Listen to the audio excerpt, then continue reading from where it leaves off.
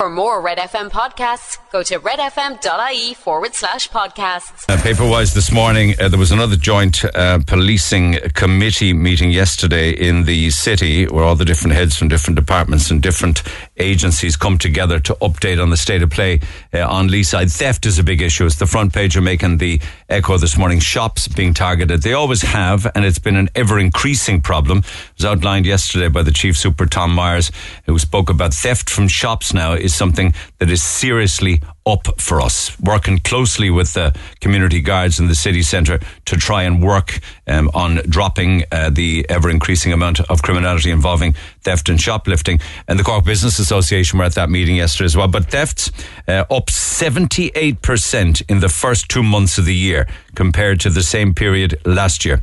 And again, calls for more increased Garda presence in the city centre during daytime hours. Now, how much of that could be theft out of desperation to feed a drug habit, I do not know, but I'm quite sure that that's one of the reasons why theft on Leaside is up 78% in the first 2 months of the year alone. So much so that the Sinn Féin councillor Mick Nugent made a renewed appeal for a Garda station to be set up on Grand Parade to enable Gardaí to have a fixed presence in the heart of the city.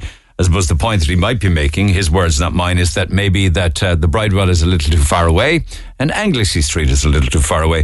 McCurtain Street is closed. That was a very strategic station back in the day. So something in the city centre for what he calls a fixed presence in the heart of the city. But they're also talking about drug issues in Cork, and that featured as well at the Joint Policing Committee yesterday. Drug dealing in Cork City continues to represent a serious challenge for Gardaí, and obviously it's destroying people's lives, destroying families and destroying communities. But the Fianna Fáil councillor Colm Kelleher reiterated what an awful lot of people have been saying anyway, that he witnessed open drug dealing in the city centre on Sunday afternoon outside a premises on Patrick Street.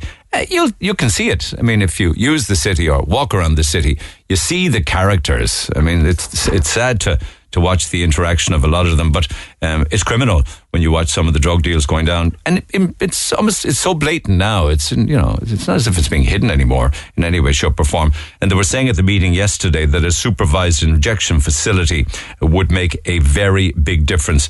In fact, I was reading also comments from the chief super saying there are drugs in every corner of the city now. Unfortunately, that's the world we're living in. And he's so right, actually, because there's an article in the Mirror this morning that says more and more people are taking cocaine and having a high old time of it. And they're saying that one of the more startling statistics is that people in Ireland are starting to take cocaine now for the first time in their 60s. Of course, while all that's happening, of course, at the other end of the age scale, you got kids as young as 10 running around as runners for dealers. Ireland is ranked 4th, I was telling you that yesterday, 4th worldwide with regards to the use of cocaine. We're on the same level as the United States. And the only places that we're behind is Spain, Holland and Australia. So per head of capita in Ireland, the amount of people living in the country that is, we are big users of cocaine from all walks of life. Also all socio-demographic groups, people of all ages, people of all backgrounds, people of all career, different paths and stuff like that. A lot of hypocrisy going on in Ireland with regards to cocaine, if you ask me. And then the latest update, and I'll be touching base with Barry Roach of the Irish Times again later in the week with regards to the trial that's going before the Cork Central Criminal Court at the moment. There was a waitress gave evidence yesterday in the trial into the death or the killing of a young Cork man who obviously is well liked and well loved, and we heard a lot about his life yesterday. There's a story makes the echo today where the accused told a colleague at the bar in the Silver Key that I killed someone. This is a waitress who spoke about the man on trial yesterday in the Central Criminal Court. She's over in Croatia but was talking to the court by video link with an interpreter, and she said that the quote was, "I killed someone," and later adding that he may have cut his head off.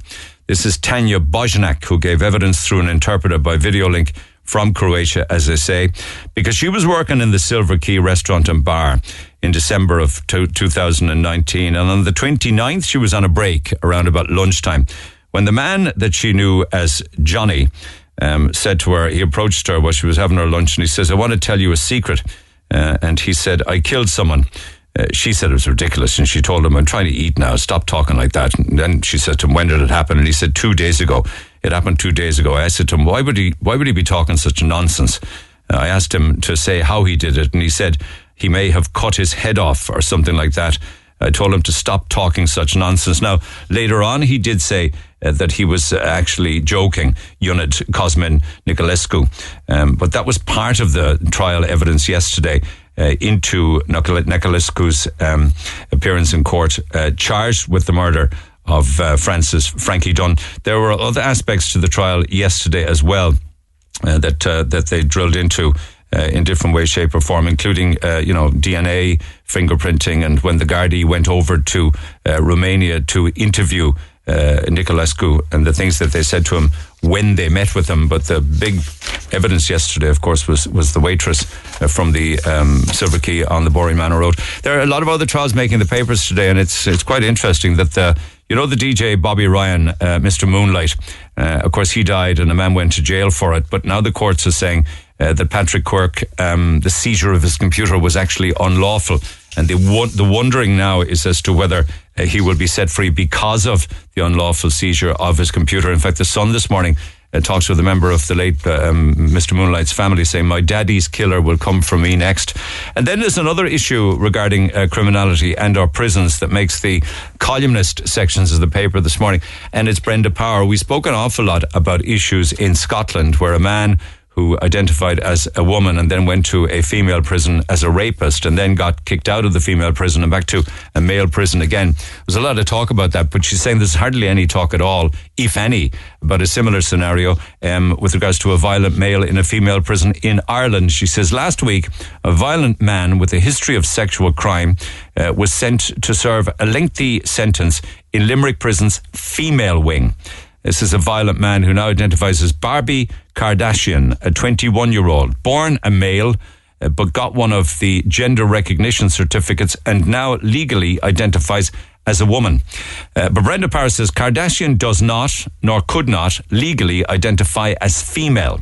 Yes, as a woman, but no as female, because woman is a gender, but female is a biological reality that pertains across pretty much all of the most primitive life on Earth.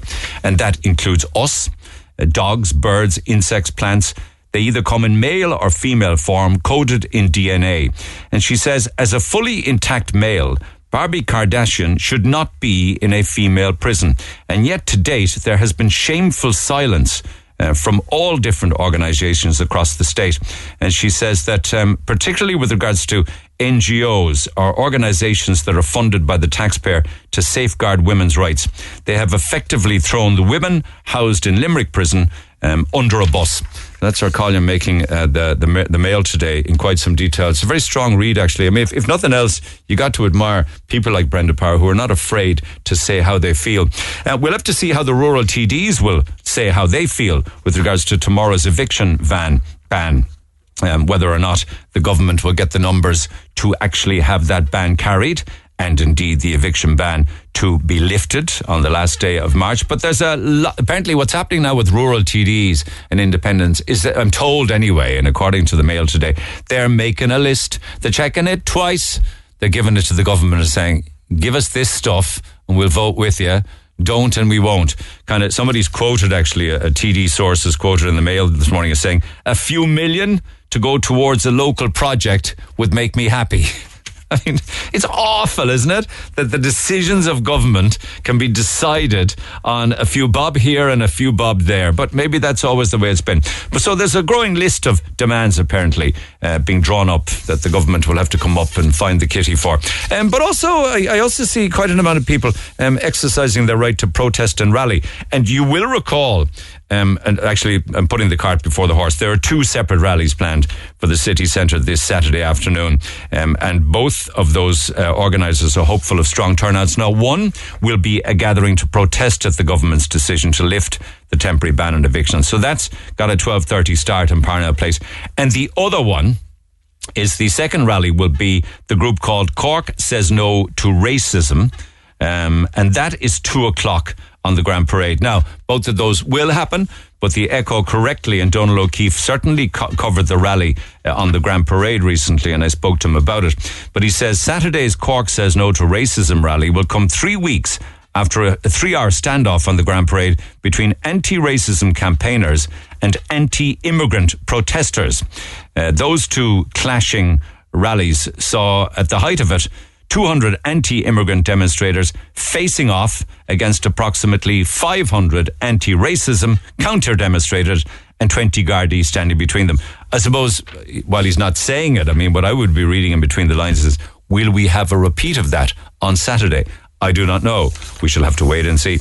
And there's also a very interesting story with regards to people who get married. You know Succession, the television series regarding the Roy dynasty. They say that it's loosely based on the Murdochs. I mean, it's fantastic TV. The final series of Succession kicks off again next Monday.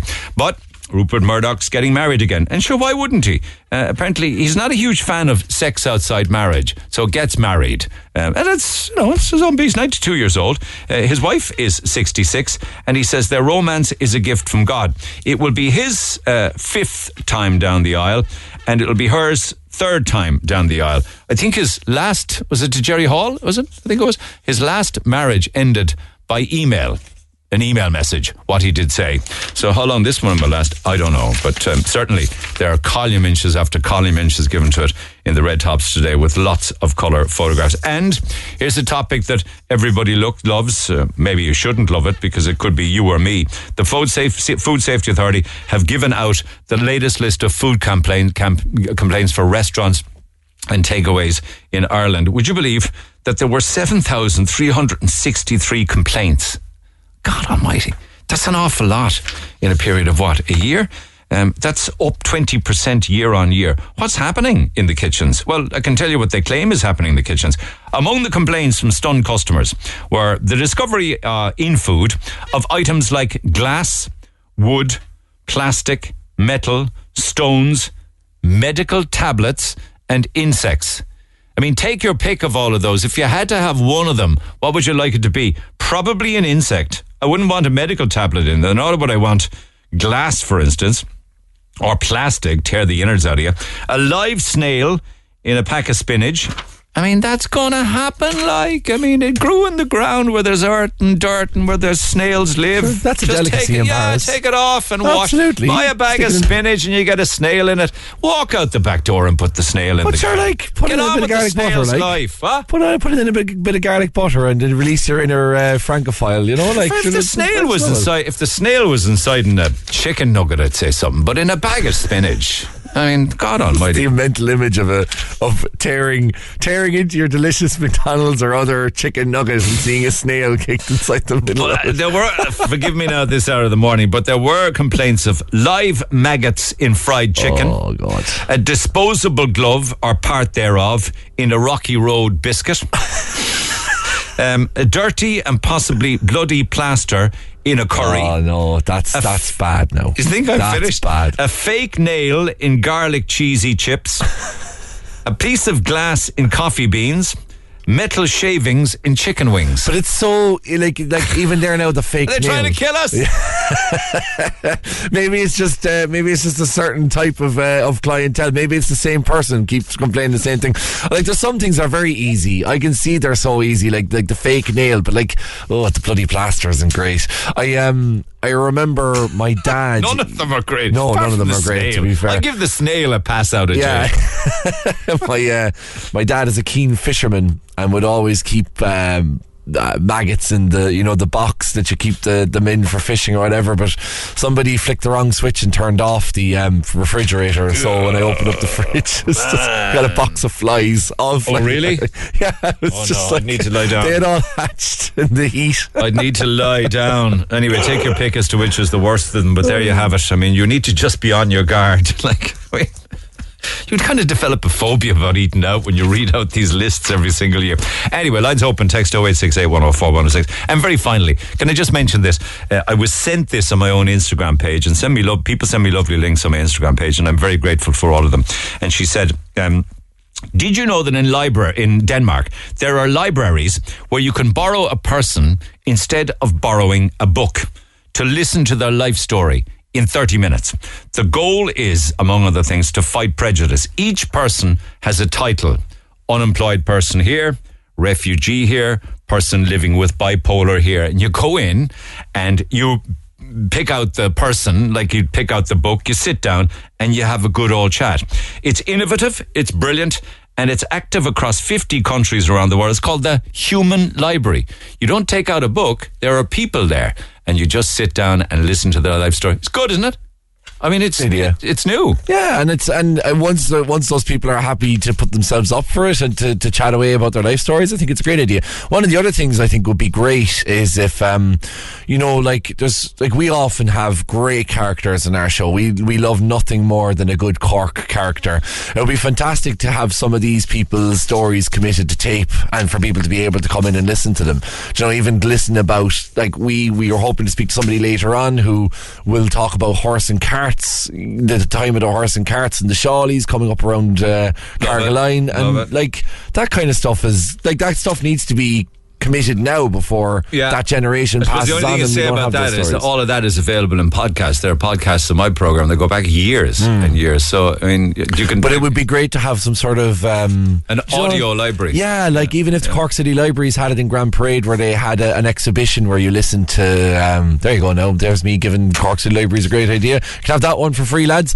But some of the great characters. It makes a difference to Cork City Library rather than honing in on this book is gay. Well, yes.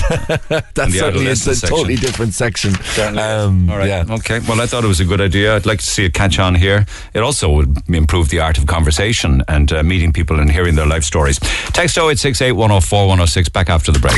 Get it off your chest. Call Neil Prendeville now on 0818 104 106. Yes. Red FM. Feel free, if you want, to give us your own story with regards to what you found in your food. And I also have to acknowledge somebody who said it may not have been a bag of spinach that you brought home that the snail was in. It could have been spinach on a plate in a restaurant. I know it could well have been. Somebody else says my mum got a club burger years ago with a huge live slug in it, says Frank. So the ball is rolling. Text away to your heart's content.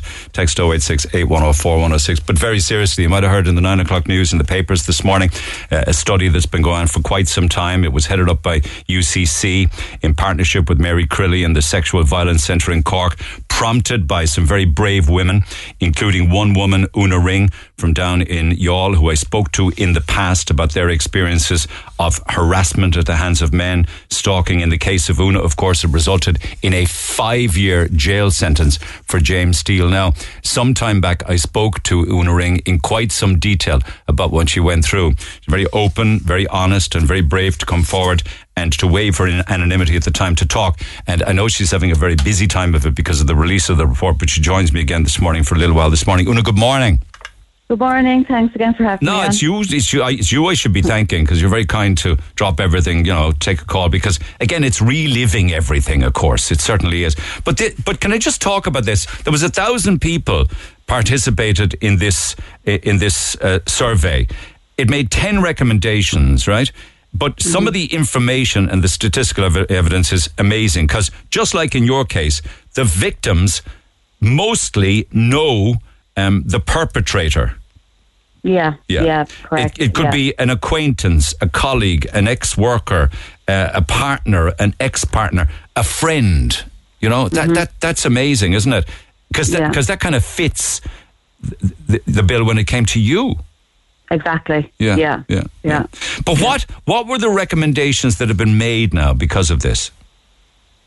Well, I suppose the main thing in the new legislation will be the civil order of protection. There's recommendations in the report for reporting it and how to train the guards. I suppose the big thing about it was that the lack of knowledge that the guards have. But with the new legislation, I think the biggest help will be the order of protections for people who aren't in intimate relationships. So, that's going to be huge.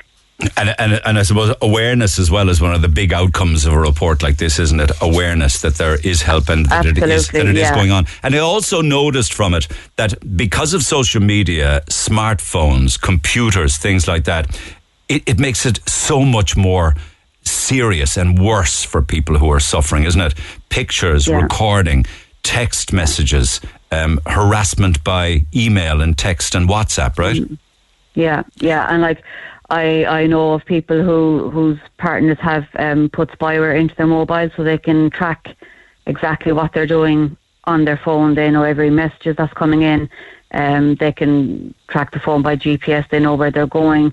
Like there's an awful lot of stuff that can be done now. That wouldn't have been done. Like, I suppose my case was with what we would call old school text messages and WhatsApp messages.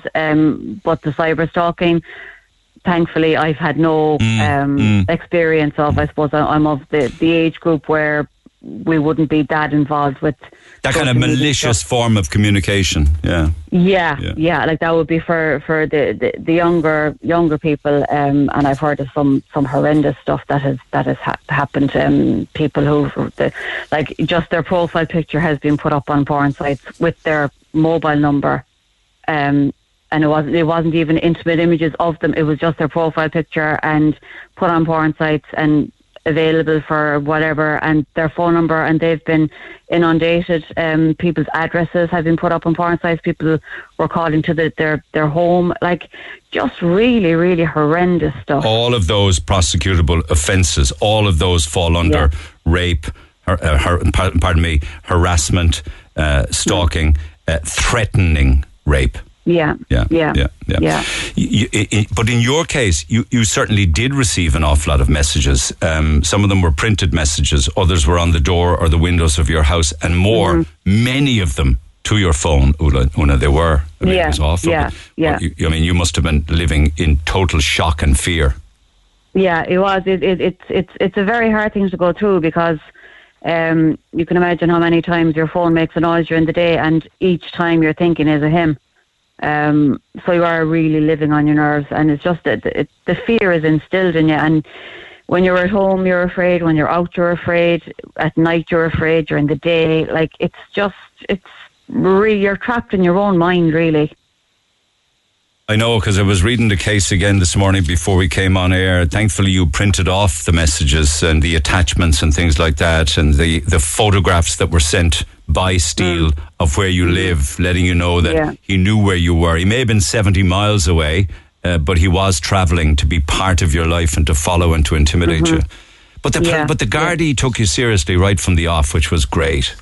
It was great, and like I would say to anybody, because I know in the reports there was over half people didn't report to the guards, but just make a log. Like, I had a log of I had a log of all the messages. I screenshotted them, I printed them off, and I just brought everything with me and just handed it over. And even the relief of just handing it over was a big deal for me. Yeah, you know. Yeah. Did he initially get a warning then? Did he?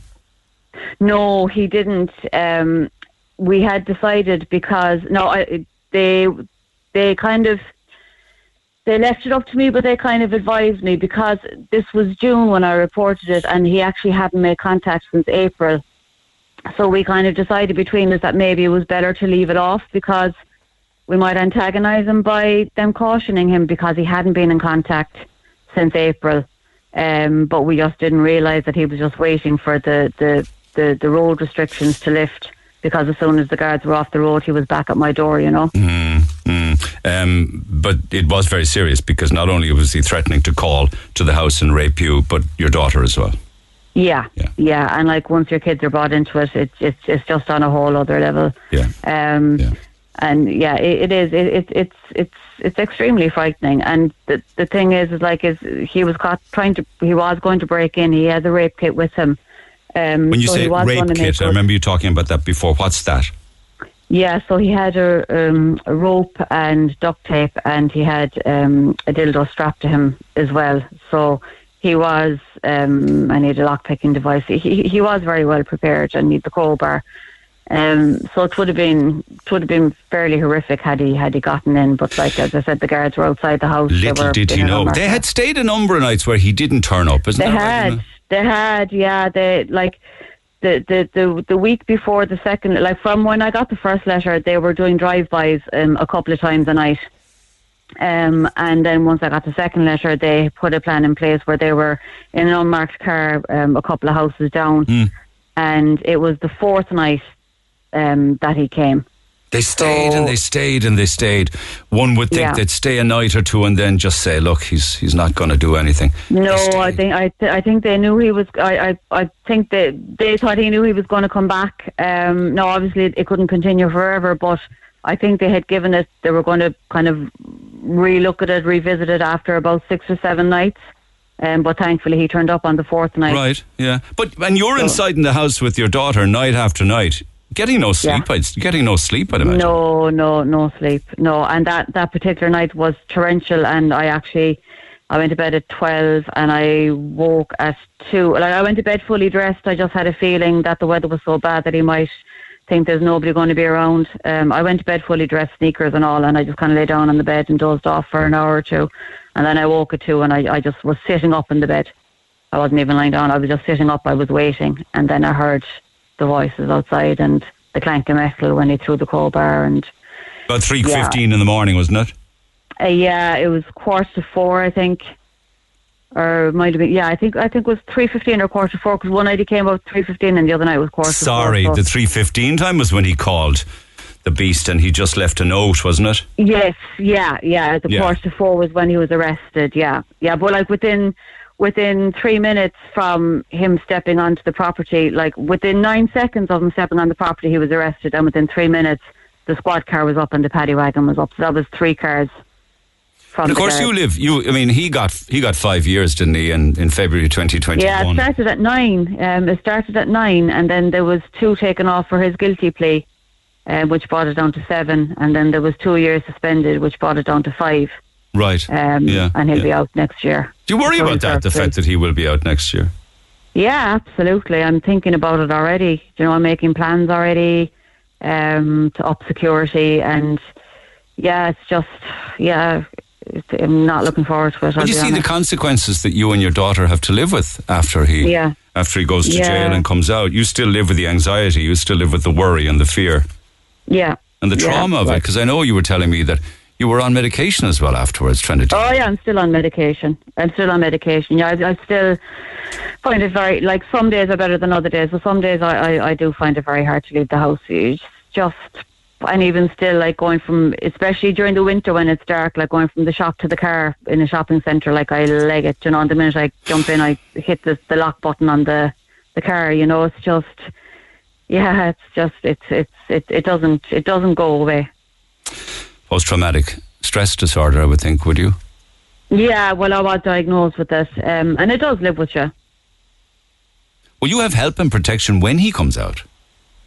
I have a lifelong no-contact order, and because he is a registered sex offender now, he will be tied to very strict probation. Like he'll be on probation for 5 years, but it will be very, very strict. How would that work? If he were to contact you, be anywhere near or close to you, for you even to see him at a distance, would that result in him going back to jail again? Yeah, I would report it, and he would be arrested, and he would be sent back. So it's in his best interest to stay out of your environment. Yeah. Like the only reason that he would come back near me now would be to do me very serious harm if he felt he had nothing to lose, kind of a thing, depending on how well he gets on when he gets out. Do you work with him originally? Was that the case? Yeah, I worked with him for 18 months, and to be honest, there were no red flags at work. None whatsoever. And even the bosses went back over the CCTV in work, because I was fortunate that we have very good CCTV in work. And it was after he left that he lured me to the office of his new place of employment and did make an unwanted advance. But there was no red flags, nothing. There was no red flags in work. Absolutely none. Not one. Everybody was shocked. There's so many questions you probably ask yourself, isn't it? All of the people in the world and everybody in the workplace, why me? Yeah. Yeah. Well, I think, to be fair, I think because I was separated. No, I never told him I was separated. You were separated 10 years, weren't you? Yeah. But I think if I had been living with the man, he probably wouldn't have come. Oh. Because, you know... So obvious when you say that, isn't it? Yeah, you know, if I was living with somebody, the chances are that it wouldn't have happened, because I doubt very much he would have broken in had he thought there was a man in the house. I know. You know. Yeah, you were alone, and perhaps he saw you as being vulnerable. But he didn't believe you were as strong as you were in so many different ways right across this story. What happened? You were in court, weren't you? Yeah, I was in court. So the first court hearing was the bail hearing in Clonmel, and then he appealed that, so I had to go to the High Court in Dublin. Then there was the plea hearing in which he pled guilty, thank God, because that saved the trial. And then there was the sentencing hearing, so it was 4 times, I think, that I was in court. And how did you manage to deal with the fact that you were in the same courtroom as him at the time, a number of occasions? Well, the worst one was in Clonmel, because of COVID, they had half the court blocked off.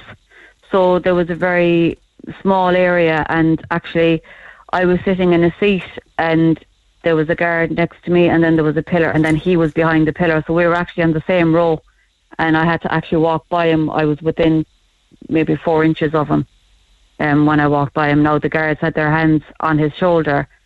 There was 2 standing either side of him with their hands on his shoulder, and there was a guard on either side of him. But just the fact that I had to walk that close by to him was very unnerving. Yeah, but he wasn't such a big man then, because you described him as being sheepish, and he avoided eye contact with you. Yeah, he did. Yeah, he was all apologies that day, but he had only told his wife that about the vandalism. He hadn't told her anything else. So again, it was all lies. Yeah, you know? Yeah. But still, I read somewhere that you still say that you feel pity for him. Pity for him in as much as he's after ruining his life, but more pity for his family, because he dragged them into it, and they were completely innocent victims. And I'm sure it has had a profound effect on them. I don't really I feel sorry for him in the fact that, it was his own doing. I don't feel sorry for him in that sense, but he was a gobshite for what he did to his own life, that kind of a way. Yeah. But I really, really, really feel sorry for his family. It was embarrassing and humiliating, and there's just there's a bit of a stigma attached to sex offenders, and he is now a registered sex offender. Thanks again to the tenacity of the All Guards. They really, really pushed for that because that came after the court case. That came after the sentencing. It was about a month after. He was about a month in prison when I got the call to say that they were after getting him registered as a sex offender. They really, really had to push for that. I'm very sorry to hear that you still worry about him when he comes out. There was no contact from jail. He never wrote or anything, no?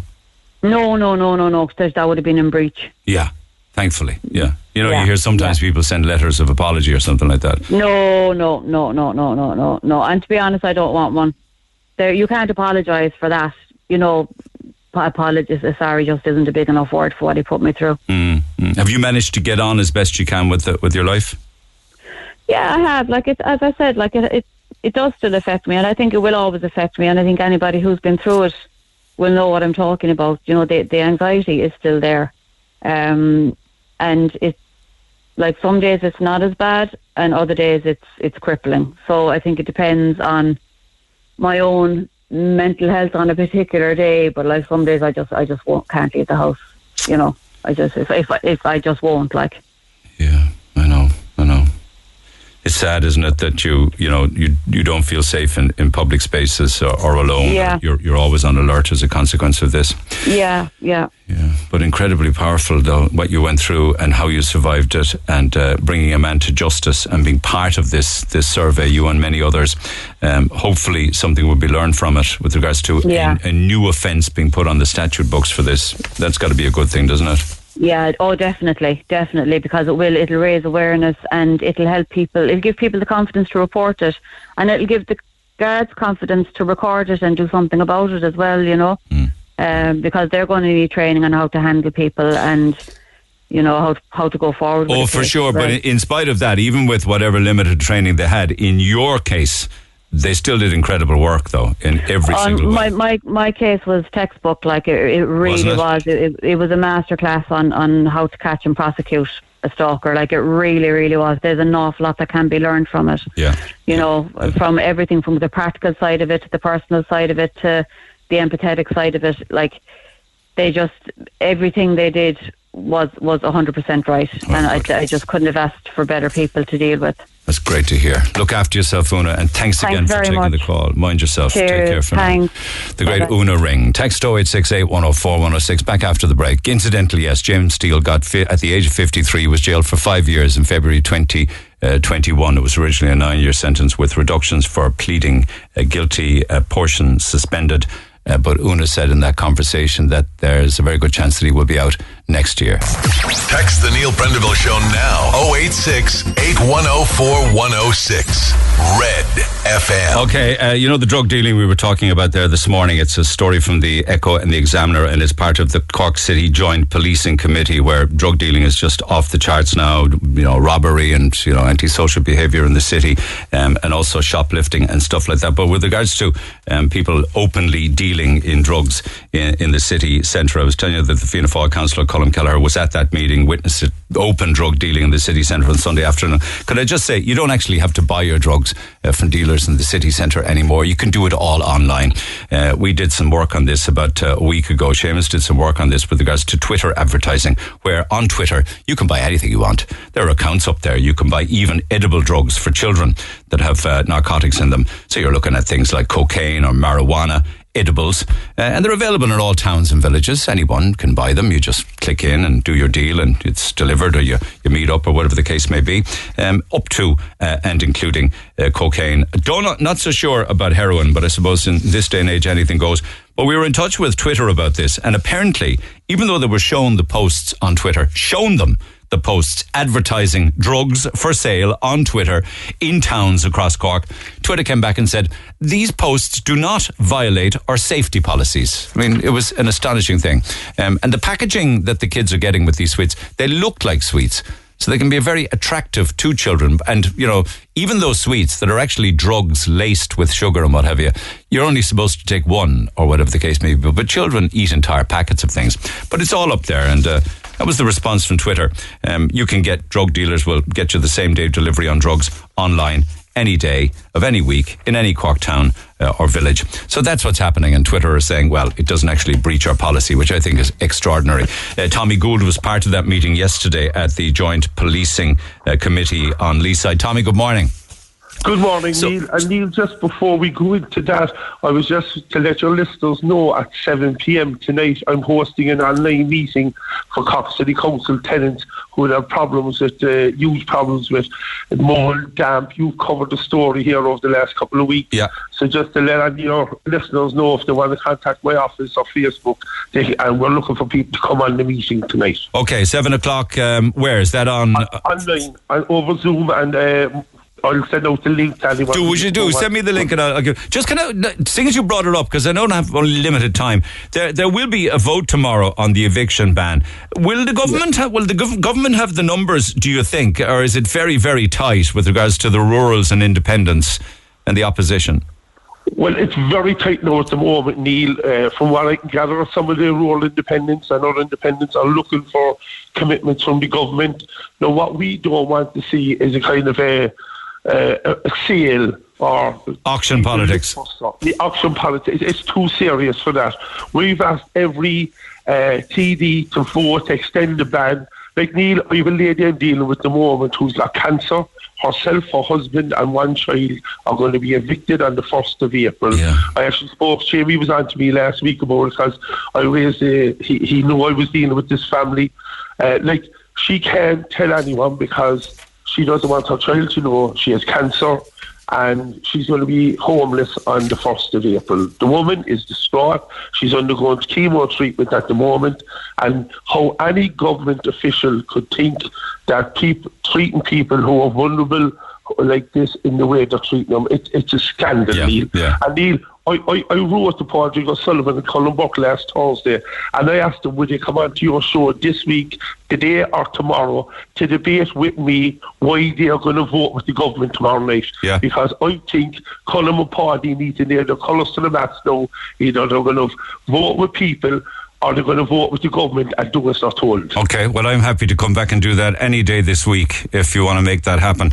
And let's chat more about evictions on the air over the next couple of days, obviously. But with the time that's left to me, because this is, this issue regarding, particularly you're honing in on youths. These are young children as young as 10 being used as runners. There should be a tussle involvement in that straight away, you're saying. You're talking about cars and vans pulling up, people beating each other in the middle of the day, ambulances having to be called, violent assaults, issues like that, and children as young as 10 or 11 becoming intimidated, involved in intimidation and antisocial behaviour. Did all this feature yesterday at that meeting? Yes, well, I brought it up, and I brought it up at the policing forum last week, and I've been in contact with a number of Garda stations in the city about different incidents that are coming up. It's, you see, can I say now, Neil, my worry is we've seen some of the things that have happened in Dublin, and my worry is that we don't have the Garda resources in Cork to deal with a major incident. No, can I say the Garda are doing great work, and I'm talking to all the Garda who are on the ground, and they're at the pin of their collar. And my worry now with the summer coming in, like Cork is a relatively safe place, it's a good place to live, but the worry now is you see more and more of these gangs hanging out. We contacted Tusla, because I'm concerned about a couple of families in particular, and I've been on to the Guards as well, right, where young people are being used and manipulated, and these are children, and they're getting involved with criminal gangs and gangs of young people. So I'm not trying to terrify people, Liam, because the vast majority of the time Cork is a great place to live, but there are more and more times now where it's getting... But how... You're talking about 40 youths terrorising locals in Cork City. Have you seen that, or what? What is the story behind that? I'll tell you what happened, Neil. Last 2 weeks ago, there was an incident where there was motorbikes being driven at speed in cars. Some of them were stolen, some of them weren't. People were afraid to go onto the road because they were afraid in case there was be an accident. One of the young fellas involved actually crashed the bike. The guy had to come, he had to be taken away by ambulance. I actually went, when I heard about it, I went up there, I saw the young fellas, I walked over myself, I called all the young fellas and girls, mostly teenage boys between 15 and 18. I said, listen, you're terrifying people. You mightn't understand it, but when people look at a gang as big as you and look at the bikes and the cars, people are afraid. I said, would you please go home, or would you please leave the area? And to be fair, they did. They said, no problem, Tommy. And we didn't realise what we were doing. Actually, one fellow said to me, we didn't realise what we were doing. And I said, but just look around, like, look at the group, the size of the group. And the Garda, you were there now, the Garda witnessed this, and they dispersed, thankfully. But the point was, that at one stage, there could have been 50 young people involved. And a lot of them were just hanging around to see what was happening. A lot of these kids would have been good kids. But once you get 2 or 3 troublemakers in among them, you see what happened in Dublin, a situation then can escalate very quickly. Are you aware of what was also said yesterday about the open drug dealing in the city and children being used as runners for dealers? You're aware of that? Well, can I say, Neil, I've been contacted by a number of businesses in the city centre who've told me that they can see open drug dealing every day, and they're also making the point that they're coming in, stealing things from their shops, just walking in the door of their shop, picking things up. They're not afraid of the owners or the staff of the business. They're not afraid of the guarding, and they're walking back over, and it's a laughing at you. But if people can see open drug dealing on the streets, then surely the Gardaí can see open drug dealing on the streets as well. You see, the problem, Neil, is the Gardaí have to be there. And the big issue at the moment, it's a huge issue right across the whole state. There's a major shortage of Garda numbers. I spoke in the Dáil last week, and like I raised in the Dáil last week, and it was actually said to me by a guard afterwards. I said, new Gardaí coming on, like they can't afford to buy or rent a property in any town or city. We can't get Gardaí because it's not attractive to them, the job anymore. Yeah. The girl said to me, Neil, actually what she said to me, she said, she's just 6 of them sharing at the moment. Yeah, sorry, have to share one house. That's how, and like the whole terms and conditions of the guards, making them more attractive for the Gardaí to join. And you see, like Gardaí spoke to me about the shifts, and I spoke to one guard whose marriage had broke up last year, and he said the antisocial hours that they have to work for years and years. Yeah, you're breaking up on me there. So at the end of the day, we're back to the old chestnut. If we had more Gardaí on the beat, we'd have more people arrested for the crimes they're committing, right? And the other thing is, if you're Gardaí in the ground, you won't have the criminals, because you'll just the criminals now feel so confident at the moment that they won't get arrested, that the open drug dealing. That was very rare in Cork. Neil, you're around a long time. Yeah. Did you openly see? Never seen the like. No, I've never seen it. No, and I'm in town a lot, and I see it all of the time.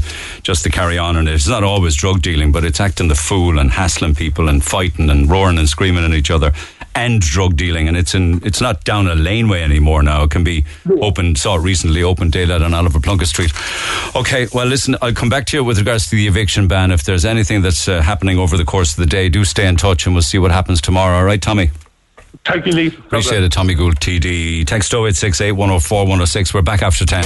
Hey, it's Dave. Join me weekdays from 4 for Dave Max Drive, where I'll help get you home or give you a little lift at home. Big hits, loads of fun features and traffic info. What more could you need? Join me weekdays from 4. Dave Max Drive. All right, text from yesterday's programme. We spoke a lot about the famine or the Great Hunger, and we spoke about Carr's Hill. As you're on the topic of the famine graves in St. Joseph's as well, in the last couple of years, all of the daffodils on one of the famine graves have been cut down before they even get to bloom. I was wondering if this was a council directive. What's the reason for this? Seems to me it's very disrespectful. I don't know why anybody would intentionally cut down flowers, full stop, whether they'd bloomed or not. There are people employed in City Council that haven't a clue about Cork, past or present. This should change in order to embrace our culture, says Bob. The reason he's sending that text is the awful state of the Carr's Hill famine graveyard. I saw it on Sunday afternoon with my own 2 eyes, and I couldn't believe why it's just been left to go to rack and ruin. Dara and Blarney says it's because priorities are all wrong.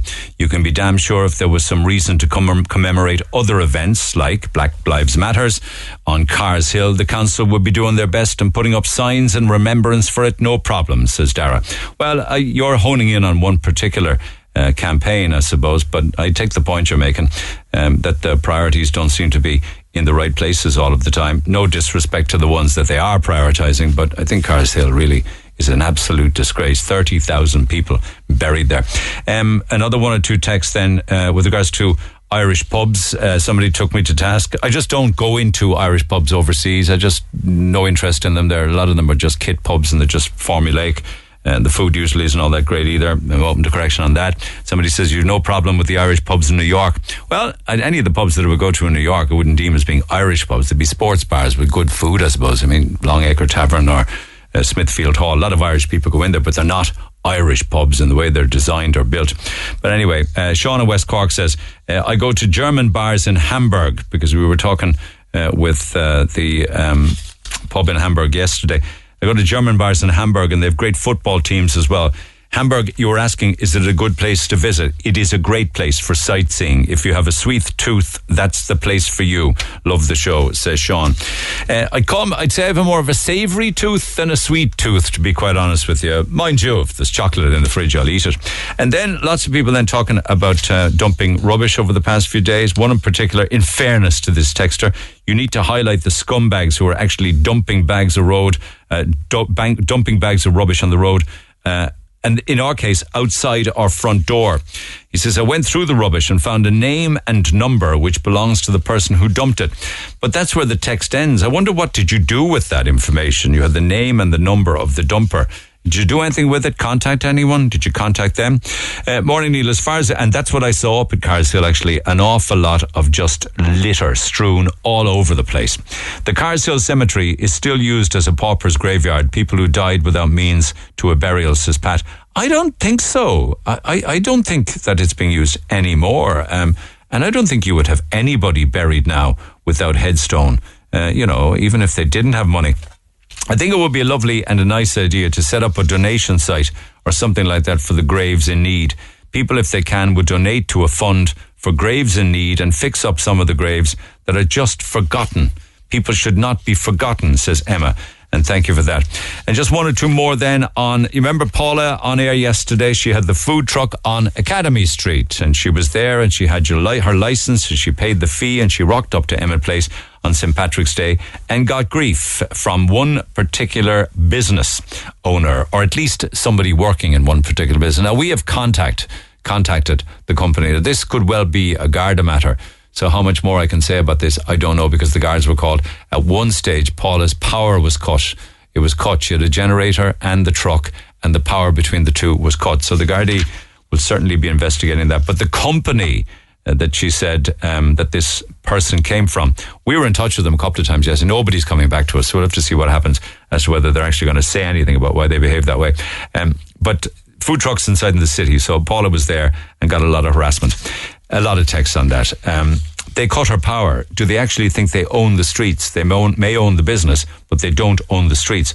Food trucks are great, and licensed trucks should be allowed in designated areas, like Emmett Place or Dawn Square. They should not be permitted to occupy legal parking spaces. There are not enough places in the city as it is, unless you have a blue disability pass, says Colin. Whatever happened, it still does not justify criminal damage, regardless of whether it's competition to the businesses or not. I agree with you there. No wonder that we don't want to shop or eat in the city with attitudes like this from business owners. Whoever did this should be named and shamed. What a disgraceful act. And Neil, you shouldn't have said, oh, if I had a business, I wouldn't like a van pulling up outside either. Blah, blah, blah. It's two totally different eateries selling different things. The business in question couldn't see that either. I wouldn't be at all one bit happy with someone parking outside my restaurant selling food, even if it is takeaway. People who might be thinking of coming into the restaurant might be tempted to have that takeaway instead. I would not be happy with the situation at all. And I am a city centre business. Very annoyed with one thing, causing criminal damage is another. And she also said she didn't choose the location. The council put her there.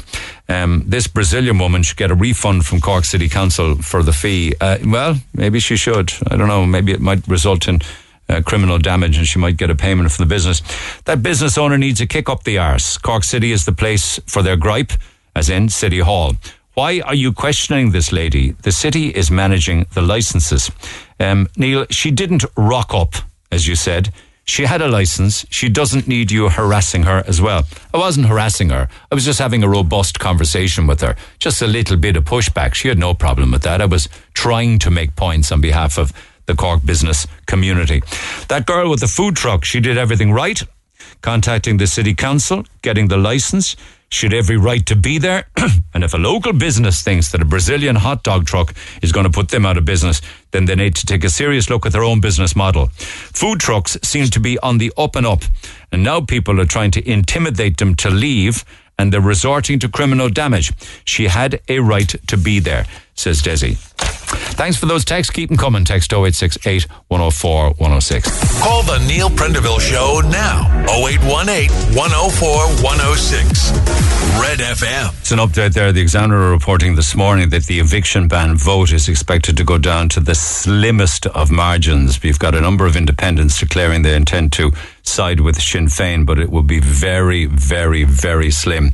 And Sinn Féin have tabled a motion, obviously, due to be debated in the Dáil this evening, which would extend the eviction moratorium until the end of January next year. But you have a lot of independents, and some of them are engaging in a bit of auction politics, wondering what they can get for their own communities, depending on who they vote for, as in they'll vote with the government if they get something locally. This is, I suppose, like the Tony Gregory move or things like that, or I suppose to an extent the power of the independent vote, I suppose. Anyway, more on that, but back to the phone lines we go. Amy, thanks for holding. Good morning to you. Thanks for holding on. Just picking up on housing, wasn't it? Yeah. Are you aware, just because I know you have some very interesting points to make, but are you aware that the average turnaround of a Cork City Council house is 75 weeks on average, which is a year and 3 months? Okay. Yeah, I know where it was. Did you know that? Yeah. That's 75 weeks. And they're now saying that they're putting together a new strategy that would reduce that turnaround time from 75 weeks to 32. I don't know whether it's a promise they can keep. Still very long. It's still very long. 32 would still be very long. It should be a matter of weeks, not 32 weeks, nor 75 weeks as it is now. But you just wanted to kind of pick up on, it's somewhat related to that, turning over houses, isn't it? Yeah, so like at the moment, the council housing, it's not recycled, for want of a better word, in the sense that, we'll say, if somebody gets a house in the 60s off the council, a husband and wife, they're married, have children, all the children have grown up. Say a 3-bed council house as an example. Yeah. For example, 4 children, etc., and some of them have gone across the world, or they've moved away. So you might have a lady there on her own. Her husband might have passed away. Nobody might be calling to her from one end of the week to the other, or she might just see a neighbour kind of passing by with a quick hello. Yeah. Especially the way a lot of kind of housing estates are gone now. You don't know who your neighbour is, 3-4 doors down. But essentially, like a lot of them now, you're hearing, they're struggling to heat the house. They're struggling to buy food. It's either, a choice of being warmer or being hungry. And then you'll have elderly people, trying to maintain the house, trying to maintain a 3-bedroom house. They're not going to be as mobile as they would have been 20, 30 years ago. So like what I was thinking is, every town area and city area should have like a community kind of apartments where they're a gated community, with say 2 or 3 apartment blocks that are for people, 60 years plus, whenever they decide they'd like to go in there. So it's, it would give them a better quality of life. They'd have more social human interaction. The house that they're coming out of can get turned around for another family. They can go into, a 2-bed or a 1-bed apartment. They might have grandchildren that they take, 1 or 2 nights a week sort of thing, and that can be accommodated. Put a little cafe in there, a little rec room. They all get to socialise with each other. It's gated, so they do feel safer. They're not wondering about people, coming into their house or breaking in. Or dying alone. Exactly. That's the last point I was going to make. Sorry. There's so many people hearing now that they've been in the house for 10 years before they're found, and they've been dead for 10 years, or nobody checking in on them. So it eliminates all of that. And again, they're seeing people every day with a much better quality of life. Yeah, and I suppose the upside to it is mentally they'll be sharper and they'll have a better outlook on life because they're mixing with people all of the time of like age and the same type of interest. So they'll be more alert. You might stave off issues like, say, for instance, even old age itself or dementia or issues like that, right? Yeah, exactly. And I mean, like, as I say, if it's a gated complex, like a simple thing like a rec room, so that, the men can go in and play their 45 card game, or, ladies might have a bingo night in there, and you can always have little areas where they can do gardening, keep active, and there can be plenty of stuff to be done inside there, and it can be easily government ran, where they're paying what they would have been paying towards council. Okay, well let's just have a look at this a little deeper then, because ultimately you are asking someone, or maybe even forcing somebody, to leave their family home where all their memories are, where they're comfortable, where they're at peace, where their children were reared, where their happiest memories were. And you're saying to them, okay, it's too big for you, you're getting too old, we can't let you have it anymore, you're out. It wouldn't be that open and shut. Like, some people might not want to go. It's not going to be a case where you're going to say, right, out, you get out. But, if there was, like, obviously there might be a bit of a stigma attached to, this place being like, retirement village, I'm not old. But, obviously if reports are done and people see, how well that it would be progression and how happy the people are in there, and that they're not alone. And we'll say, like, there can even be a trial period where you go stay there for 3 months. You're not going down into a dining room for your meals. You have your own place, your own apartment and your own kitchen and stuff. Yeah. And I mean, you have the choice whether you'd want a 1-bed or a 2-bed, and you can always have a pull-out couch which can turn into a 3rd bedroom if you ever have children that want to stay over. And that frees up the properties then for City Council to give to people who want to rear families in a 3 or a 4-bed. Yeah, exactly. Like people are living a lot longer, so this is going to be, an issue that is ongoing. That people are in their houses for significantly longer than they would have been 40, 50 years ago. So it is something that would it be an option for somebody who owned their own house, where they might say, you know what, I like that idea. I like that idea of companionship and having friends around and people of a similar age and living with others. And interacting, because I have a lonely life here. I might just sell my home, either privately or to the council, and move. Yeah, of course. Like it should be, something that anybody can access. It shouldn't just be social housing, but it should be, the amount they're paying to be in there should be, kind of equivalent to what they would have been paying in council rent or council tax. Okay, and does this exist in your knowledge? I don't know. Like, I know obviously you retirement villages, but a lot of them are privately run and cost a significant amount of money. I don't think the government have anything. I don't think there's anything like this exists government-wise in any country. Not that I've come across anyway. Do you think that it would be that there would be pushback to it, though, that people would feel as if they're being forced to do something against their wishes? You're saying it would be optional. Again, it would have to be, shown to them like, look, this is an option. It's not something you're going to be forced into. And then again, it might become the norm that, and that's what I'm saying. You're not telling somebody, right, where you're from Glanmire, you have to get out of Glanmire. Put one up in Glanmire, put one up in, Mahon, north side, south side, etc. So you're not taking these people miles away from their familiar zones. And as well as that, it would be a day out for them rather than seeing their neighbour for 20 minutes. Or, you know what, I'll actually call to Mary today and spend an hour or two with her. For their mental health, I can see the benefits to it. I'm just trying to look at what would be the negatives to it. And, it wouldn't be forced. It wouldn't be a rule or a law. It just would be an option. And then it would free up the bigger property that has the 3 or the 4 bedrooms or whatever in the big back gardens that isn't just being used, Yeah, I mean, like, I don't know how many elderly people, liked living, like, obviously some of them love their own peace, and quiet, etc.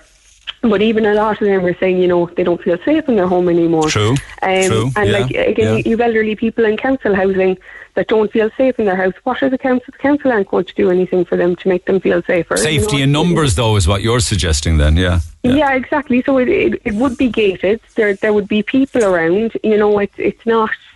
there is constant people in there. You can have security, you can have cameras, and again, it's just a much better quality of life, I feel. Just before you go there, the local councillor Mick Nugent has just texted to say Sonis Apartments in Knocknaheeny would be an example of what Amy is talking about. I must have a closer look at that in Knocknaheeny. It seems as if that might exist or something similar to it. Okay. Yeah, let's have a closer look at that one. It's still a novel idea. Let's see what other people think of it. But thank you, Amy. Appreciate you taking the call. Text 0868 104 106. What do you think of that as perhaps an option that could be investigated? But the other story, of course, is the turnaround times from 75 weeks. They're saying they're promising that by the end of the year they'll get it down to 32. I've heard many, many promises down through the years. Let's see if they deliver on it. They can get stuck in already because they're saying that they'll return 400 vacant properties from repair ready for allocation this year. That over the course of 2023, this year, 400 vacant city council properties will be back in use with people living in them. Text 0868 104 106. Pick up the phone on 0818 104 106. Pat, thanks for waiting. Appreciate it. You there? No problem.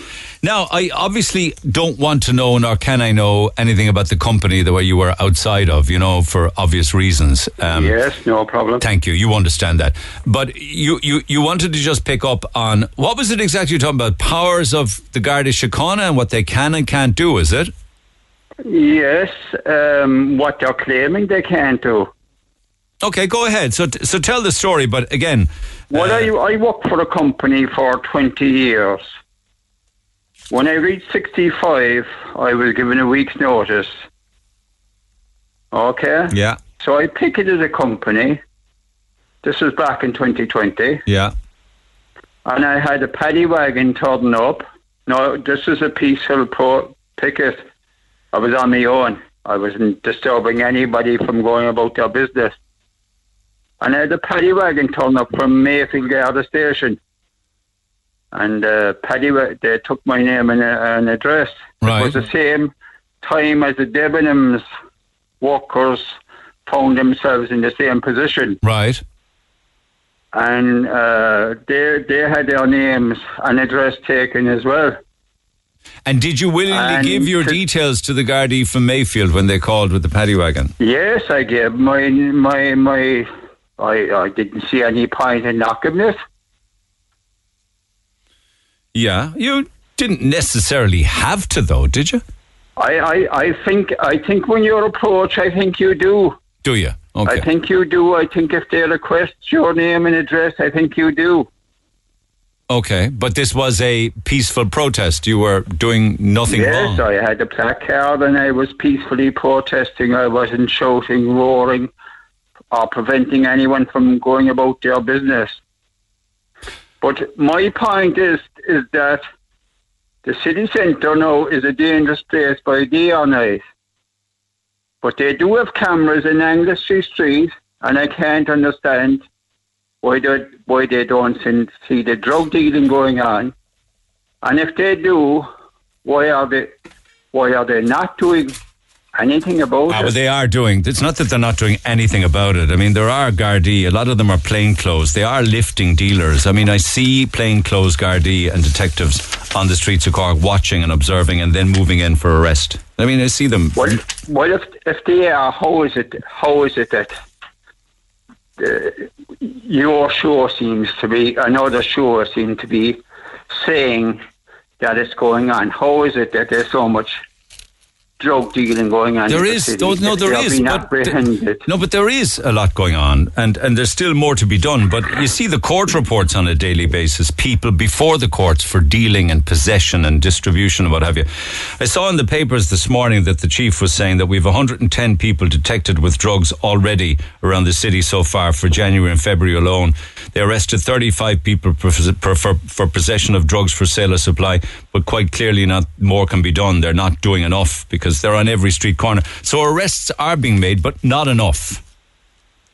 Yes, and why isn't there enough being done? I mean, they're also complaining about their rosters. We've all had to walk. Any person, male or female, has had to walk rosters, Neil. Yeah. They've had to walk outside their normal walking hours. Yeah. Sometimes it comes with the job. And the Gardaí or the Army or anybody else, they're no different. Except for the pay that they get for the job is shockingly bad. And everybody, listen, we've all had to work for low pay. We've all had to work for bad pay. Yeah, but let's be fair about it. No, I know that, but I think in the eyes of the private economy, unfortunately, you are at the whim of the employer. But in the public sector, that always traditionally paid well. It doesn't now anymore, and you would think that those involved in medical professions or people involved in law and order or fire brigades. Private sector all my life, and I wouldn't have thought that was very highly well paid. No, that's what I'm saying. That's what happens. But if you're a guard now and you're starting off as a guard, you're on 30 grand. Which isn't bad starting off. Well, it would take you a long, long time to get up from point 1 to point 4, which is 36 grand. I mean, it's pretty poor, the Garda pay scale.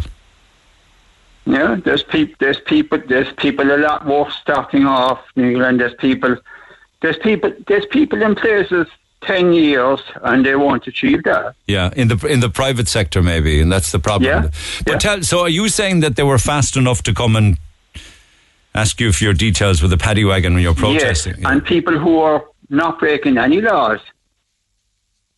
You'd prefer to see them with a paddy wagon throwing a load of drug dealers into the back of it? Yes. Right. That's exactly, and that's what they should be doing. People who are breaking the law. Not people who are fighting for their rights and not breaking the law. But are you aware of the amount of grief that the guards have to put up with now when they're going about their business? Yes, people and are much saucier and cheekier and the people before the courts a lot now for calling them names and threatening them and spitting at them and saying they're going to rape their children and their wife and all this kind of stuff. Neil, when they approached me, I gave my name. No, you did, of course, because you're an honourable guy. You're just a gentleman. I understand that, but they've to put up with an awful lot more grief now from people, just saucy people, you know. Yes. And who'd want to do that for the money they've been paid or the hours they're working? Think about it. But they're the people then they should be targeting. Yeah. Not somebody who is like, according to you, like themselves, who are trying to fight out for their own pay and conditions. Yeah, I think there's a serious lack of respect for Gardaí, though, unfortunately. I think the actual Gardaí on the beat get blamed for a lot of things that are not of their individual making, you know? Neil, do you remember, we say about 10 years ago, when they started riding the bikes around the city? Yeah, good idea, yeah. You don't see very many bikes being ridden around the city now? Unfortunately, we see them for all of the wrong reasons, whereas if people behaved themselves and copped themselves on and weren't engaging in criminality in the first place, we'd live in a much safer world, much safer city if people just behaved, you know? Like I'm a pedestrian, and I find being a pedestrian is a nightmare. Should I walk around the suburbs or the city on the footpaths?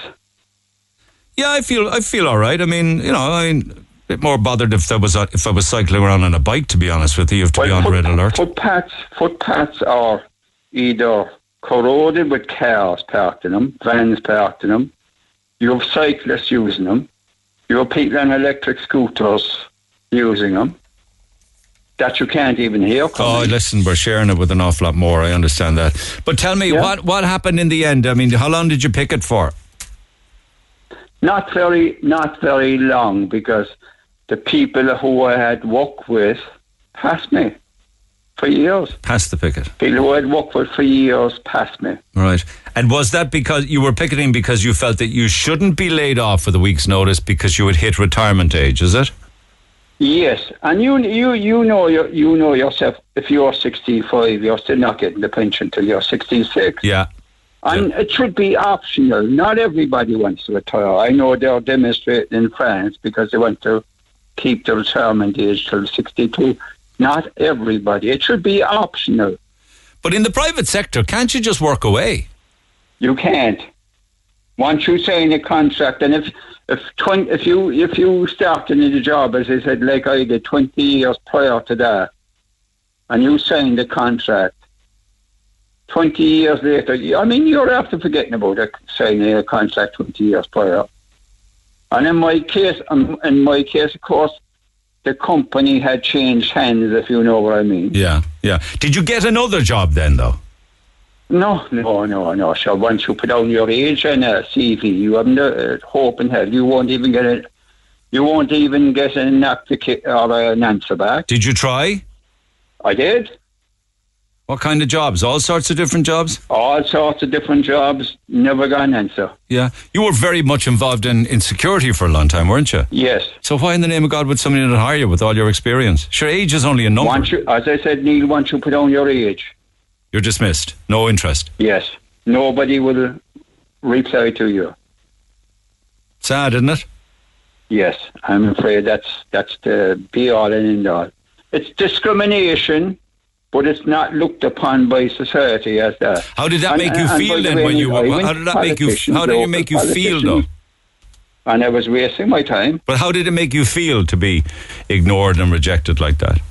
Well, it was like maybe being a person of colour.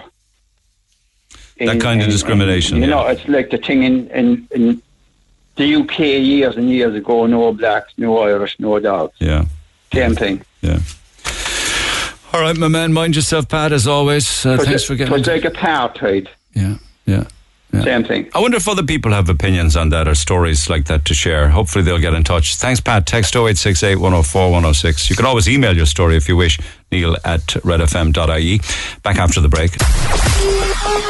Talk to Neil Prendeville now. 0818 104 106. Cork's Red FM. Back to the phone lines we go. Karen, good morning. Good morning, Neil. How are you? Okay, we're talking about council houses with maybe one or two people, maybe one person in them. The family's all reared. Go ahead. Yes, I live in Blackrock, and on the Skehard Road there is a little gated community there that they do put, 1 and 2 bedrooms, but they're quite small.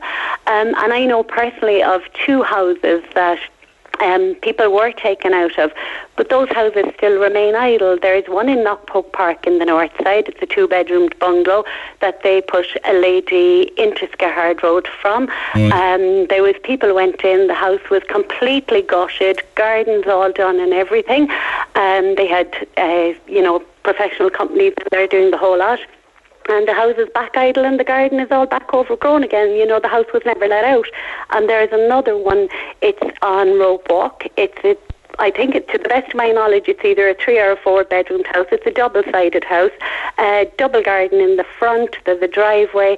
There's an absolutely huge back garden. It's about 80 to 100 feet long. And that house is completely boarded up. And that lady was actually on a show, I think it was on RTE, telling about the houses and about downsizing. And that house still remains there. I mean, it's a fantastic family home for a large family. So after all of the work was done and the renovations, whatever was needed, was all completed and the trades moved in, did the work and left, and it was now that's immaculate. the one in Knockpoke Park. So in and Knockpoke, that house is still idle. And then they just locked it again after all the renovation was done, and now it's just back to disrepair. Yeah, and they had a landscape gardener, a guy cutting down trees and bushes and stuff. I mean, he was there for easily a week. So I mean, that cost huge money. To do all that work and then let it be back overgrown again. And how long is it just sitting there as one example? About 3 years, maybe 2.5, 3 years. That house is sitting there, and the one on Rope Walk is sitting there a bit longer, maybe about 6 months longer. 3.5 years? Yeah. After all of the work was done to refurb it, they just the second one wasn't redone. The one on Rope Walk was never touched. That was just boarded up and hasn't been touched. So one is boarded and the other was refurbed, and both of them just sit there, particularly the one that was refurbed. Nothing in 3 years. Just sitting nothing. there. And it would be lovely for, it's a little bungalow. It would be lovely for, maybe a single mom or something, because it's a 2-bedroomed bungalow. So frustrating to hear those stories. It's just so frustrating because it just isn't good enough. It's not. Oh yeah, but they have the the knowledge to know that this is what we need. We need a gated community for our elderly people who are willing to give up their. Okay, I accept that part of the story, but they don't carry it through. I mean, if they carried it through, if the houses are livable when the people give them up, they needed to be boarded up and revamped. I mean, that's telling that the houses aren't livable, even though they have people living in them. I know, but even if they're perfect, they should be re-let. But if they're not, fix them up and let them faster a bit. If they say, this is an average turnaround, 75 weeks in Cork City. Average. In your case, of course, you're telling us stories of ones that are substantially longer than a year and a half. In your own case, it's 3 years. Yeah, that's right. And there are hundreds of them. But literally, if you walk just literally around Blackrock and Mahon, just off the top of my head now, right next to, and I don't know if the council owned them or they're privately owned, but it doesn't matter. They should be, push on people who privately owned houses. If you look at St. Michael's Church in Blackrock, to the right-hand side of that, there's 3 houses there. They've been blocked up for years. They must be blocked up. I'm in Blackrock 30 years. They must be locked up since then. And, there's nobody lives in them. The same if you walk down around Mahon. There are some brilliant 3-bedroomed family homes down around Mahon that are all boarded up. And have been for long periods of time. Oh, yeah, have been for huge. But even in Buckley's Field in Blackrock, there's lovely little houses there that they built on one side.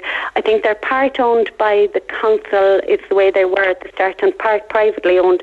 And then there was another group at the other side where they're little bungalows that were let out to disabled people or elderly people. But I remember a gentleman dying in one of those, and the house was empty for 2 years before they moved somebody else in. It's fucking heartbreaking, it really is. And it's ridiculous. How does the gated communities work then? Because you mentioned one down in Skehard Road, somebody else is mentioning a second one in Blackpool, and then somebody mentioned the third then in Knocknaheeny, where people would give up their homes and go in and live in their own little apartments, I suppose, with other like-minded people with them, is it? Yes, to the best of my knowledge, that's the way it works, that they literally have 1 or 2 bedrooms. You know, some people might need to have a family member stay with them. And they'd be quite small bedrooms, and they can just come and go on there. The one on Skahard Road, sure, it's near the credit union, it's near Super Value, it's near Aldi. It's literally walking distance from everything. The bus stop is, you know, literally outside their And would door. they have? It is a fabulous idea. Yeah, but would they have given up their council property to move there? Yes. Okay. Yes. Or would they have sold their own private house to move there? No. Well, the 2 ladies that I know of, both they were belonging to the council. And are they happy there? Yes, to the best of my knowledge. One lady was delighted to move down from the north side because she was closer to family that lived down in the, you know, down around Blackrock and Mahon, and she had a bit more support, so she was quite happy to give up her home and move down there. So, yeah, as far as I know, they're quite happy. Okay, all right. Thank you, Karen. Appreciate you taking the call. You. Text 0868 104 106. Just back on relationships and relationship issues from earlier on, chatting with Una Ring down in Youghal. Issues involving, a lot of the time, the people that are harassing you or threatening you or, you know, stalking, and you know them. It can be, sometimes it can be when relationships break down. I found out an ex cheated on me, and he beat the crap out of me for finding out that he cheated on me. You couldn't make this kind of stuff up. I can't come on air, but what the people have been saying about, you know, on the program recently about being love bombed as being a big sign. If you're being loved bombed at the start of a relationship, these men will target weak and insecure females. They get into your head and they mentally beat you down. I was assaulted by a guy. He then cried his eyes out and was so sorry for what he did. Then after a few months, it was no longer an apology anymore. At that stage, it had turned into my fault. At that stage, it had turned into I deserved it. I went to the Gardaí. He simply got bound to the peace. Our legal system is the biggest load of horse crap. Well, after what's just been spoken about earlier this morning and the new survey that's been done and the recommendations given from it, I hopefully think that you will not have somebody bound to the peace if that were to happen again. They would be arrested, they would be prosecuted, and they would serve time in jail. Don't give out my details, but I was with someone for a few years and fell pregnant pretty fast in the relationship. That's where my whole life went rapidly downhill. He had a drink and a drug problem. When I was 8 months pregnant, he tore me down to the ground and I hit my bump off the floor. After I had my baby, I had to go back to work when my child was 4 months old just to get out of the house and get away from him. My mam took my child while I worked on winter nights. When I came home, there'd be no fire lit, no dinner made. He'd be on the couch, fast asleep. He would wake me out of my sleep and bring me downstairs just to abuse me and tell me how useless I am. He would beat me and make my life hell. I was always afraid to tell anyone. I used to lie in bed every night wishing I would die and that someone would find and look after my child. Now, 5 years on, I'm free of this man. He doesn't have anything to do with me or my child, and I'm happy. I never thought I'd ever get over this, but today I am the happiest I have ever been in my life, and my son is happy too.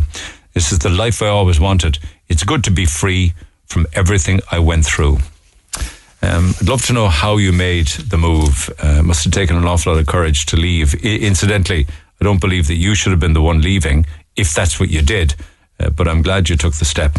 Text 0868 104 106. Get it off your chest. Call Neil Prendeville now on 0818 104 106. Red FM. I know you spoke before about young fellas with high beams, dazzling lights, and their unlicensed, out-of-control lurchers. At least 3 dogs every night walking around Farranree and Fairhill, seeking out people's pets, like small dogs or cats. God forbid if a child opens a door or was still out in the front garden. They've already killed a neighbour's cat. It's a completely unacceptable thing, shining lights on people's property at night, sending unleashed dogs in over a wall and garden fence to attack people's pets with no regard for life or even a lack of morality. We've got to come together as a community up here and stamp out these pet killers. Report who they are, their names and addresses to the Gardaí and the CSPCA. It strikes me as vile, satanic behaviour. If you know who they are, please report them today. Thanks, Neil. Don't give out my details. That's cat killers with lurchers still acting the maggots this time around Farranree and Fairhill. Saw some video yesterday, actually, from down around the Cove area of individuals who've been caught on CCTV video camera. It's unbelievable. Climbing over walls and going into private property or building sites and literally ripping the properties apart just for the fun of it. I mean, the world is just getting worse and worse and worse. Text 0868 104 106. Just one quick one here, the side of 11, because I did mention, yet again, we have flood alerts. We get all sorts of warnings now of all sorts of different colours. But with some high tides coming into the city over the next 3 days, businesses in certain areas are on red alert. I know Paul Walsh is the owner of Three Little Piggies. He's probably used to it at this stage. Paul, good morning. Prendeville, how are we? Well, I'm good. What key are you again? It doesn't say here. I know you're down around Lavitz Key, is it? Oh, we're on Union Key. Union Key, my apologies. Why do I keep confusing those two, Union Key and Lavitz Key? Of course you are. Union Key. People confuse the keys quite often. You know, I'm very bad with bridges. I'm usually better with keys, but the bridges, De Valera now and Michael Collins, I can never work out which is which. But anyway, are y'all on red alert now? Oh yeah, we'll be prepping this evening for the high tides. It's obviously a common thing with us, but it's how bad it's going to be. The severity of it, is what we have to plan for, no matter what. What's the plan? Sandbags? Oh, we'll have sandbags on standby just in case. Now, luckily enough, the deli is part of the Union Key car park, which is a very modern building. So we have 2 steps up into it. So obviously when they were building those units and the car park, they allowed for obviously tidal flooding and stuff like that. Yeah. We all know what Morrison's Key and Morrison's Island can be like, as an example.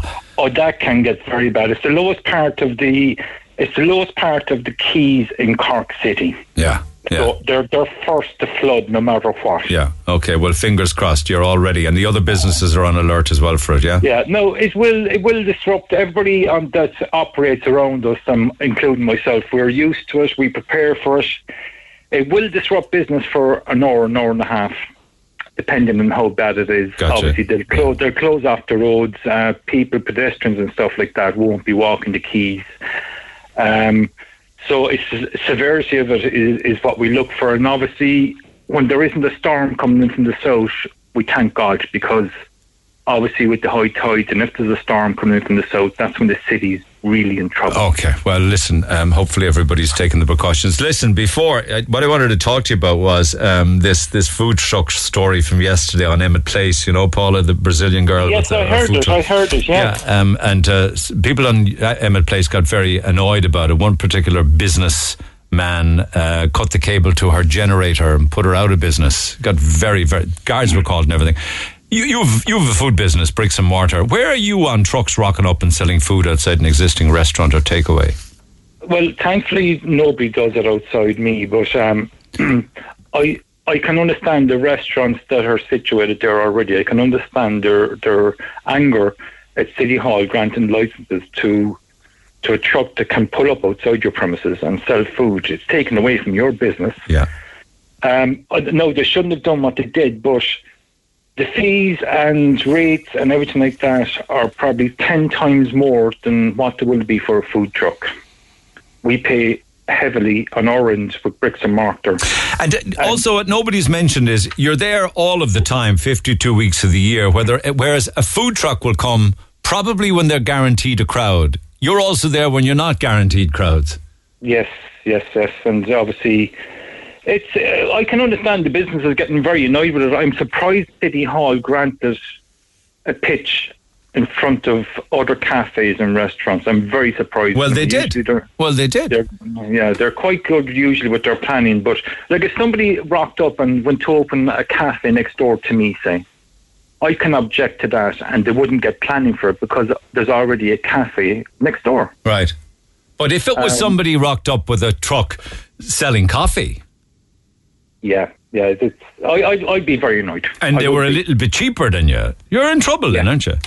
Oh, you are in trouble, yeah. They're going to take me big time, But in fairness, Paula said to me, her food offering, which was donuts and Brazilian dishes, is a million miles away from the type of food being sold in the restaurants. So should that make it okay? No, because obviously, if they people go out for lunch every day. Some people walk around, they're not sure what they're going to eat. They go, we'll have a walk around, we'll see what we're going to eat. Now, if they pop into that mobile truck and they've spent their money there, instead of sending it, they could have gone into a cafe that's next to it or a restaurant that's next to it. So, So you can kind of understand why businesses might be upset. Oh, big time. Yeah. Big time. Not to the point of cutting somebody's power cable, but upset.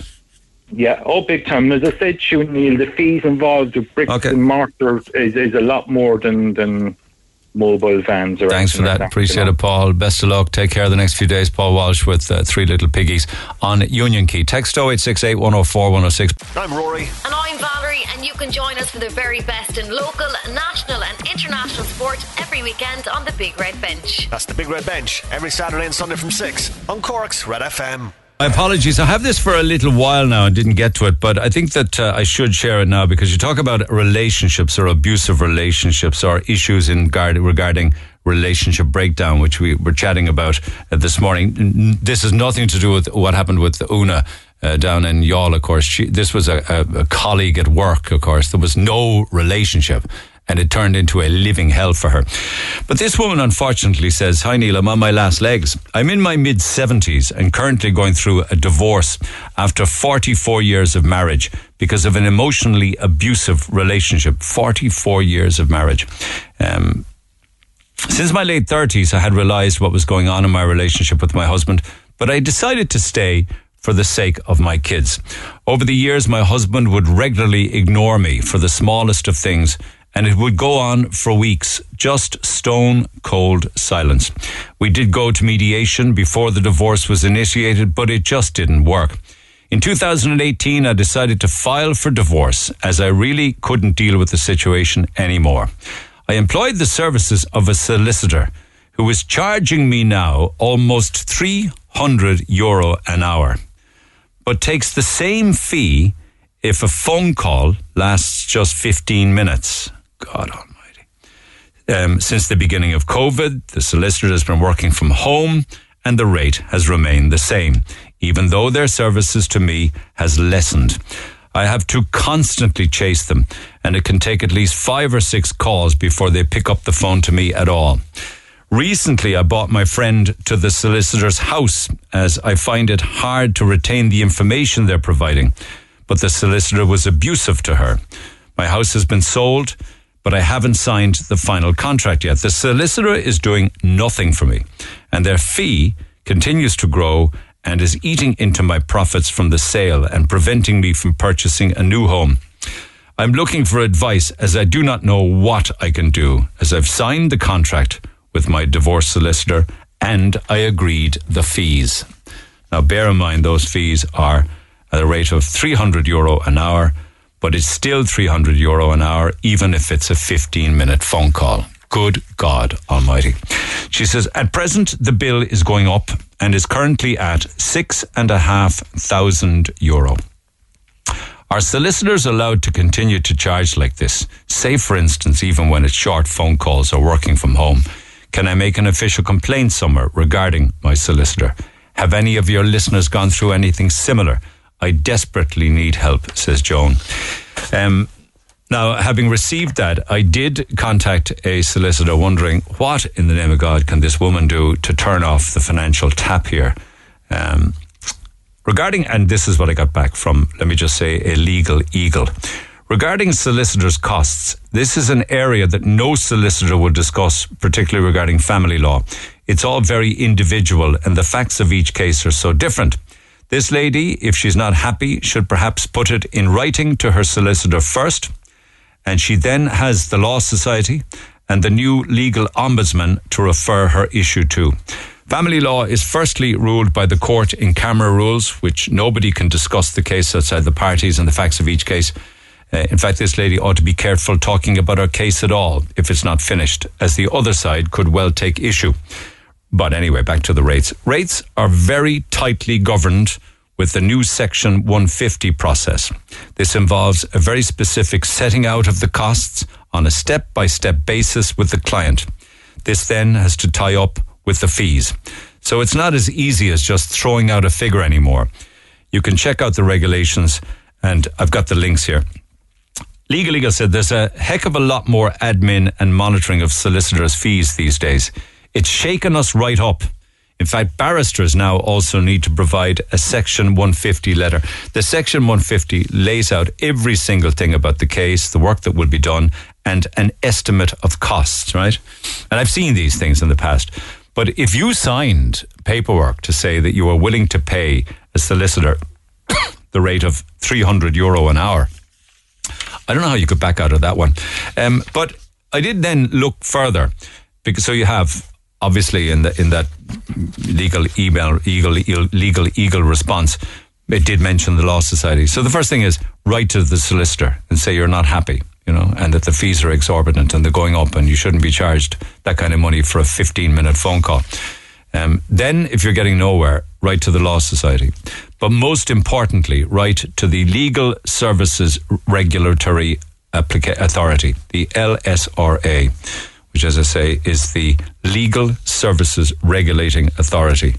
Write them a letter and tell them everything that you've told me, because they investigate complaints against solicitors and barristers, and they take complaints exactly like you're talking about: inadequate professional services, excessive fees, misconduct.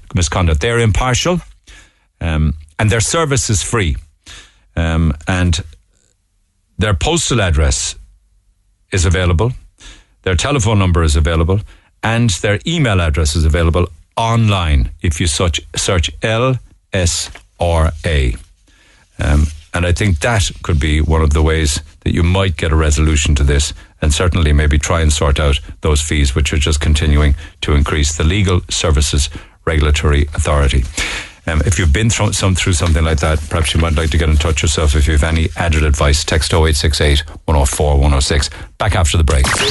Talk to Neil Prendeville now. 0818 104 106. Cork's Red FM. Right, I'll come back to a lot of texts and emails, I promise, because there's an awful lot of people getting in touch. But I want to go back to a story from yesterday following my visit to Carr's Hill on Sunday afternoon. It was a damp and wet and windy day, and I was up there in the famine graveyard, and I was absolutely heartbroken to see how it's being neglected. Something as important as that, with so many lives lost to the great hunger and to pauperism, and people who had no money and were literally just thrown into a hole and left there. And you had small babies and possibly Bessborough babies, I don't know, but certainly a lot of babies born out of wedlock, things, awful stories like that, and yet there they all are under the ground beneath our feet, and nobody seems to be showing them any respect.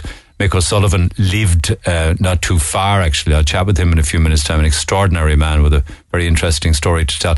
But just ahead of that, this is a clip from a documentary from 1968. It's one of the Ryark TV programmes, cracking programme that RT used to have. It was called The Memory of the Dead from 1968. It's a documentary that explores the changing local funeral customs in Cork in 1968, and it features some very interesting stories about the history of graveyards like Corkapon and the Carr's Hill graveyard, known as Carr's Hole. So in this clip, you're listening to a fellow called Peter Lemass explaining more about Carr's Hole at Carr's Hill, and speaking to the man who erected the steel cross that still stands there today, the man known as Bunny Sorensen, who put that massive big steel cross up. I don't know whether it still lights at night. I think it did, or it does, but this is a clip from Ryark. For many years there was one odd man out among the cemeteries of Cork. This was the cemetery at Carr's Hole, an old pauper's graveyard, a short distance outside the city on the Douglas Road. Bill Sorensen, who is a taxi driver, passed it often and never forgot to say a prayer for those who were buried here.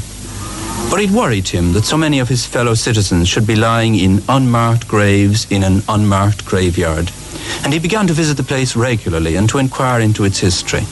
He traced out the outlines of the pits where the poor were buried during the Great Famine without benefit of shroud or coffin, and he decided it was about time they received a suitable monument. The monument took the form of a steel cross, more than 50 feet high, and he built every bit of it himself with his own two hands. Well, I'm a lover of the poor people. And are they all poor people who are buried here? Oh, God love us, they had nothing to do. What is it? I've been hungry in my life, and I know what it is for to go out without food, or to be without a drink of water. How is it that they were buried here without so much as a headstone for the lot of them? Oh, God, I couldn't answer that question. I suppose it was the times. Sure, the whole world was the same. I think Ireland was no different to the rest of them. Are there many people buried here? I'd say anything up to, well, they said 5,000, but I think they reckon about, some of them must be about 10,000 people buried here. Well, would all these people have been paupers? Oh, God, yes. I'd say there would be. Sure, this is no man's land, they call it. It was known as Potter's Field, and they changed it over to Carr's Hole, and then they called it All Saints Cemetery, but it's a nice way to look after all the saints. How did you go about getting the cross and getting it up? Well, my experience with the telephone company, that I was only just going to put up an ordinary telephone pole with a cross arm on it, and the time went by and I concentrated on, I had 5 crosses in mind, 2 wooden crosses and 2 steel crosses and a concrete cross. So I fixed on the idea of putting up this one because I could do the job myself, and I started off then making it the cross in the garden, and my wife started kicking up with dust about a graveyard, and my son also. They says, "Are you crazy? Are you mad?" I know. He says, "Are you mad?" So the whole bloody world is mad. But says, "I'm going to carry on with the cross anyhow." And I carried on, and this is where it finished up. You mean you made this whole 60-foot cross in the back garden? No, yes, but I didn't make it at all. God made it, I think. I'm sure of that. I'm sure of that because I had no difficulty. Isn't it amazing to hear the audio of Bunny Sorensen, the man who built in his own house or whatever garden, front or back garden, the 60-foot high cross that went up on the site at Carr's Hill. Never knew either that it was known as Carr's Hole. Mick O'Sullivan joins me because he lived in that area back in the day. Mick, good morning. Good morning, Neil. Isn't that fascinating? I never knew it was Carr's Hole. Did you know that? It's Michael Fitzgerald, Neil. My apologies. Did we get your name wrong, Mick? It is Michael Fitzgerald, and it doesn't matter. All right, pal. It said Mick O'Sullivan here. My sincerest apologies for that error. But tell us your story about the grave. Neil, as I say, you were up there now Sunday, and you see what it was like. Okay? Oh, shocking. Oh, depressing. And I wasn't there over 50 years now, right? Yeah. And we lived just 3 fields away from it. How long ago are we talking about now, and how old would you have been? I'd say I was about maybe between 6 and 7. Okay, are we talking the 50s kind of thing? Yeah, around that, yeah. But I'm 74 years of age now, anyhow. Okay. So, Potter's Field became Carr's Hole, then became All Saints Cemetery. They say there's upwards of 30,000. You're suggesting 35,000 bodies. Just somewhat like the old people were talking around maybe 35. But people, like the old people were talking, Neil, right, why it was called Carr's Hole, right? Yeah. Now, some of what we call it, the holes would be maybe 10 feet wide and 10 feet deep. Right. And they're all different sizes, right? And to get in there would be a problem now. There was a few nice palm trees and things like that, but to get in there, and we could, on summer holidays, we'd go up there and we might come back after maybe 2 or 3 hours, and Mother might say, where were you? And then we'd say, we're above in Carr's Hole. And she'd say, can't you stay out that place? If you fall into the hole, you won't get out of it. Right. But then the old people that were talking about why them holes were so deep, right? The man that was getting, I think he was getting £0.5 crown for every corpse that he was burying. That's right, yeah, from the council. But he was using the same coffins, and he was only just throwing what we called the bodies into the ground. Yeah, it wasn't. It was far from a respectful burial. It was just. It was like basically, Neil, you could call it a dumping ground. Yeah. So that was a fellow called George Carr. He was fined on a number of occasions because he wasn't burying them properly. Wasn't that right? And people were like, I heard me like saying the good summer came and the Carglain Road had to be closed off for 3 months with the smell. The horse caravans, the horse tram going to town, like there was no cars. So it's kind of, horse trams going up the road, I think, And this is in your time as a young fella, you're saying? Oh no, it couldn't be my Way time. back along. Way back along. When the family, when they were building it, they were saying the road was But up until when, the stench, I know. But up until when was it actually being used to bury people? All I remember now, Neil, as I say, the Marlborough Hill Road. Yeah. That's where we live, right? Yeah. So we're 3 fields away from the right, and like our road was kind of a hard. Couldn't really. I remember it being tarred, The only part I remember now was where it was tarred, where was the old golf club was still there. Yeah. Yeah. But we lived up that road. But you often see a horse and bus, and to come up by the side of that Smith's Field and go way up there, there'd be an old coffin inside in the back of it.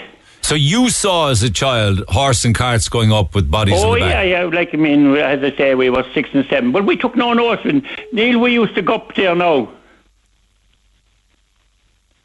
You still there, Mick? Hello, Neil? Yeah, you're still there. There was a click on the line, but you're still with me. You used to go up there, you said. Go on. We was like we used to be in there now, like when they're like, and you'd see bones and things like that, like, you know. Like, I mean, like but we took no notice of it, you know. We were just kids playing around. Oh my God, yeah. You mean you'd see skeletons and skulls and things? Yeah, but if you fell into the hole, like you would find it hard to get out anyway. You know what I mean? But then in after like that money sourcing gentleman, then right? Yeah. He was like, we used to be going down to him. Like we used to be going down to him, Neil. Right. And we used to be chatting. I said we used to be commenting him as well, right? When he was putting up the cross. When he was putting the cross, and he was putting some parts together as well. I remember it was lovely, beautiful summer weather. And then, Neil, did you remember? Like, did anyone tell you that cross fell twice before? Never knew it. Never knew that. The first time, Neil, there was, I suppose, maybe 200 people, or maybe more now, like, you know. And the cross was ready to go up. And what they did, like, they had people and pulleys onto the palm trees.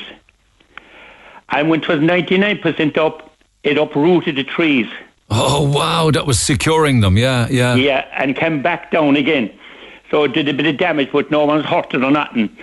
So then, after getting it right again, something similar again, but the farmer next door, like, tractors were very scarce, so they're all horses, right?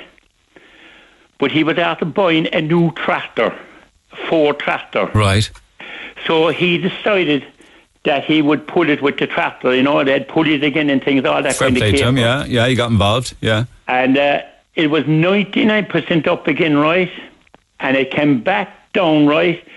And it was only just about 2 feet away from the front of the back wheel of the tractor, and then the other 30 feet was hanging out over the top of the tractor. God almighty, did it demolish the tractor, no? No, like, you know, the cross. The cross missed, yeah, I know what you mean, the gap between the cross. They were lucky, though. Yeah, that was like so wide, like that it stood up, and the 30 feet was hanging out over the tractor then. So the holes that we got it up the third time lucky, though. Oh, yeah, the third time then things got right, and they got it up. But then, Neil, what we call it, then, as I say, like, what happened in the time, there was a machine came in, and it kind of covered over everything. The holes were filled in, but those holes were dug by what? George Carr to throw bodies in? They were dug by hand, like, as I say, and like as I say, when it was known as Castford, that was the time of the famine, and then it was known as the pauper's graveyard because the people were coming out like they had no one belonged to them and they were just thrown in there. And they're the ones, they're the misfortunes you would have seen in the 50s as a child. Yeah, you'd see, in that time you'd see, what we call it, no, a lot more might have come up the Carr's Hill Road where you were. Yeah, coming up the Carr's Hill itself, yeah, from Douglas. That's the main entrance there, like. But there was no park or no nothing there, nothing like that there, no, Neil, you know. But it doesn't strike me as a graveyard or a burial site. It's a dumping ground. Neil, it was a dumping ground, boy. That's what you could call it. You know, there was never no one ever kind of took no notice, you know. People walked around it, and as I say, I used to be passing it out and go through it and everything like that. But we kind of took no notice, Neil, you know. It was kind of that part of life, I don't know. I'd love if you were to go up there again, Mick, to see what you think of it now. Yeah, well, I as I say, I saw my home place only up there, small, only 3 fields away from it, Neil. Yeah. As I say, like, but I mean, our back road now, like, there was nothing up that road, Neil, only a few cottages, and you had sheriffs owned it, all the land, you know, all around Douglas there. Yeah. You know the new barracks, Neil? I do, that's back in the back via in Douglas, yeah. That's, if you're coming up that, well, it was Maryborough Hill there, yeah. Yeah, Maryborough Hill, John found out. But the only part now left is Sheriff's Wood is the lodge. God, they owned a lot of land if it went all the way up there, didn't it? Yeah, all down Rochestown, it's all built now. And the sheriff's house now is an hotel. That's right. Yeah, that would be the Maryborough. Yeah, well, if you went in the front door now, there'd be a big picture up, and it is known as Sheriff's Wood. You really know your stuff about that general area, don't you? Well, sure, I suppose we did. But that Sheriff's now, they used to sell the apples, right? Yeah. And the Charlies would come out from the city in their little donkeys and traps, and they'd go away with hot spots of them. Amazing, isn't it? And then the locals, if I went down now, she'd be sitting in an old stool and an old bit of cushion under, and she'd ask you where for, and a galvanised bucket would be a £0.50. You get a £0.50. She'd ask where you get the extra few. Mrs. Sherritt, is it? Yeah. But we just go down and rob them anyhow. You wouldn't bother paying. You'd slog them instead. Cheaper. We knew the area so well. But they had a massive farm. There wasn't much up that road.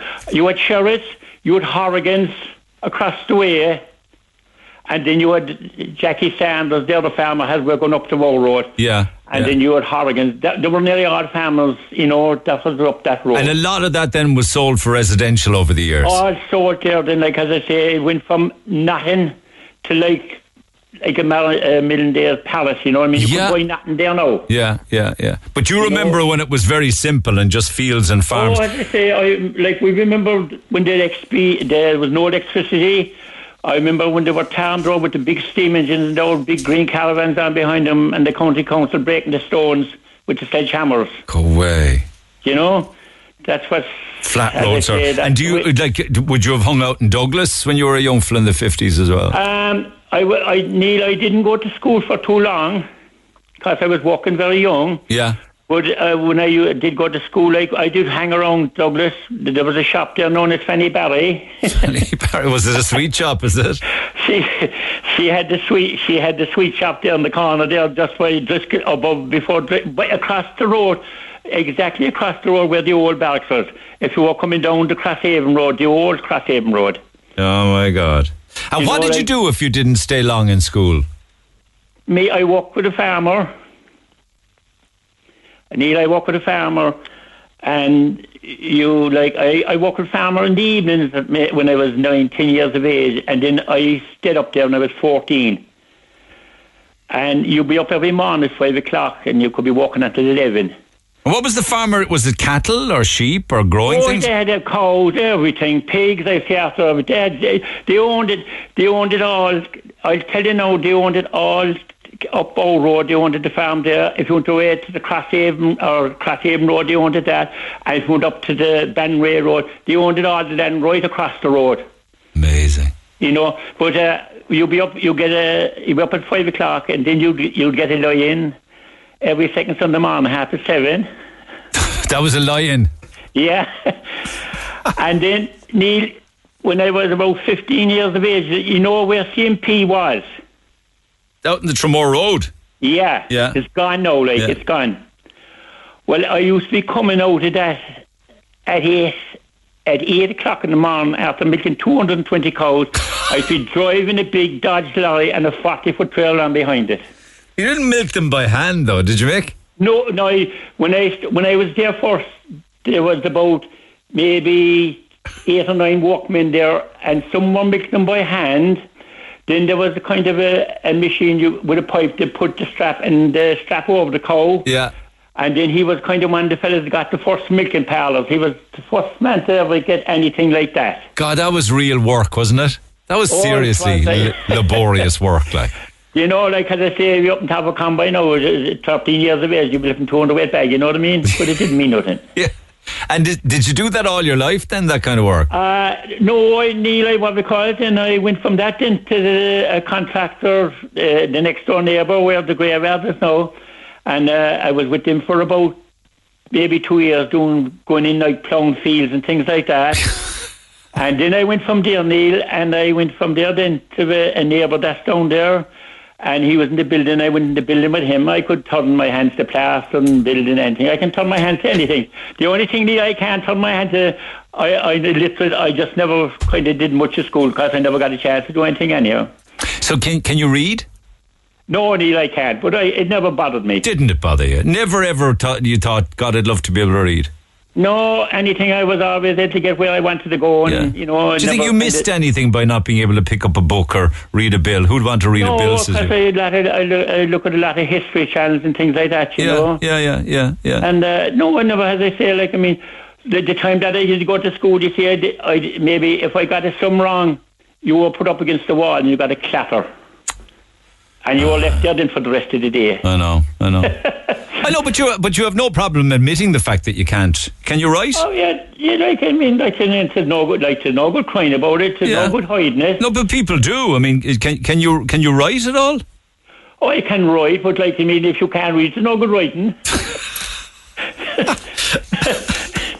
You know what I mean? You just got on with life. I mean, I just got on with life. I have a beautiful family, and I have what we call it. I have 6 lovely daughters, 2 lovely boys, and 12 grandkids. Go away. And happily living away now in Belgooly, is it? And having here 40 years, we're here 40 years now in Belgooly. You see a lot of change if you went back to Douglas or Rochestown and Maryborough. Sure, as they say, as I say, Neil, I remember all my sisters born at home. Was it a small house? To the cottage, on the old cottage in the acre ground. Go away. And we remember all my sisters born at home, and my neighbours.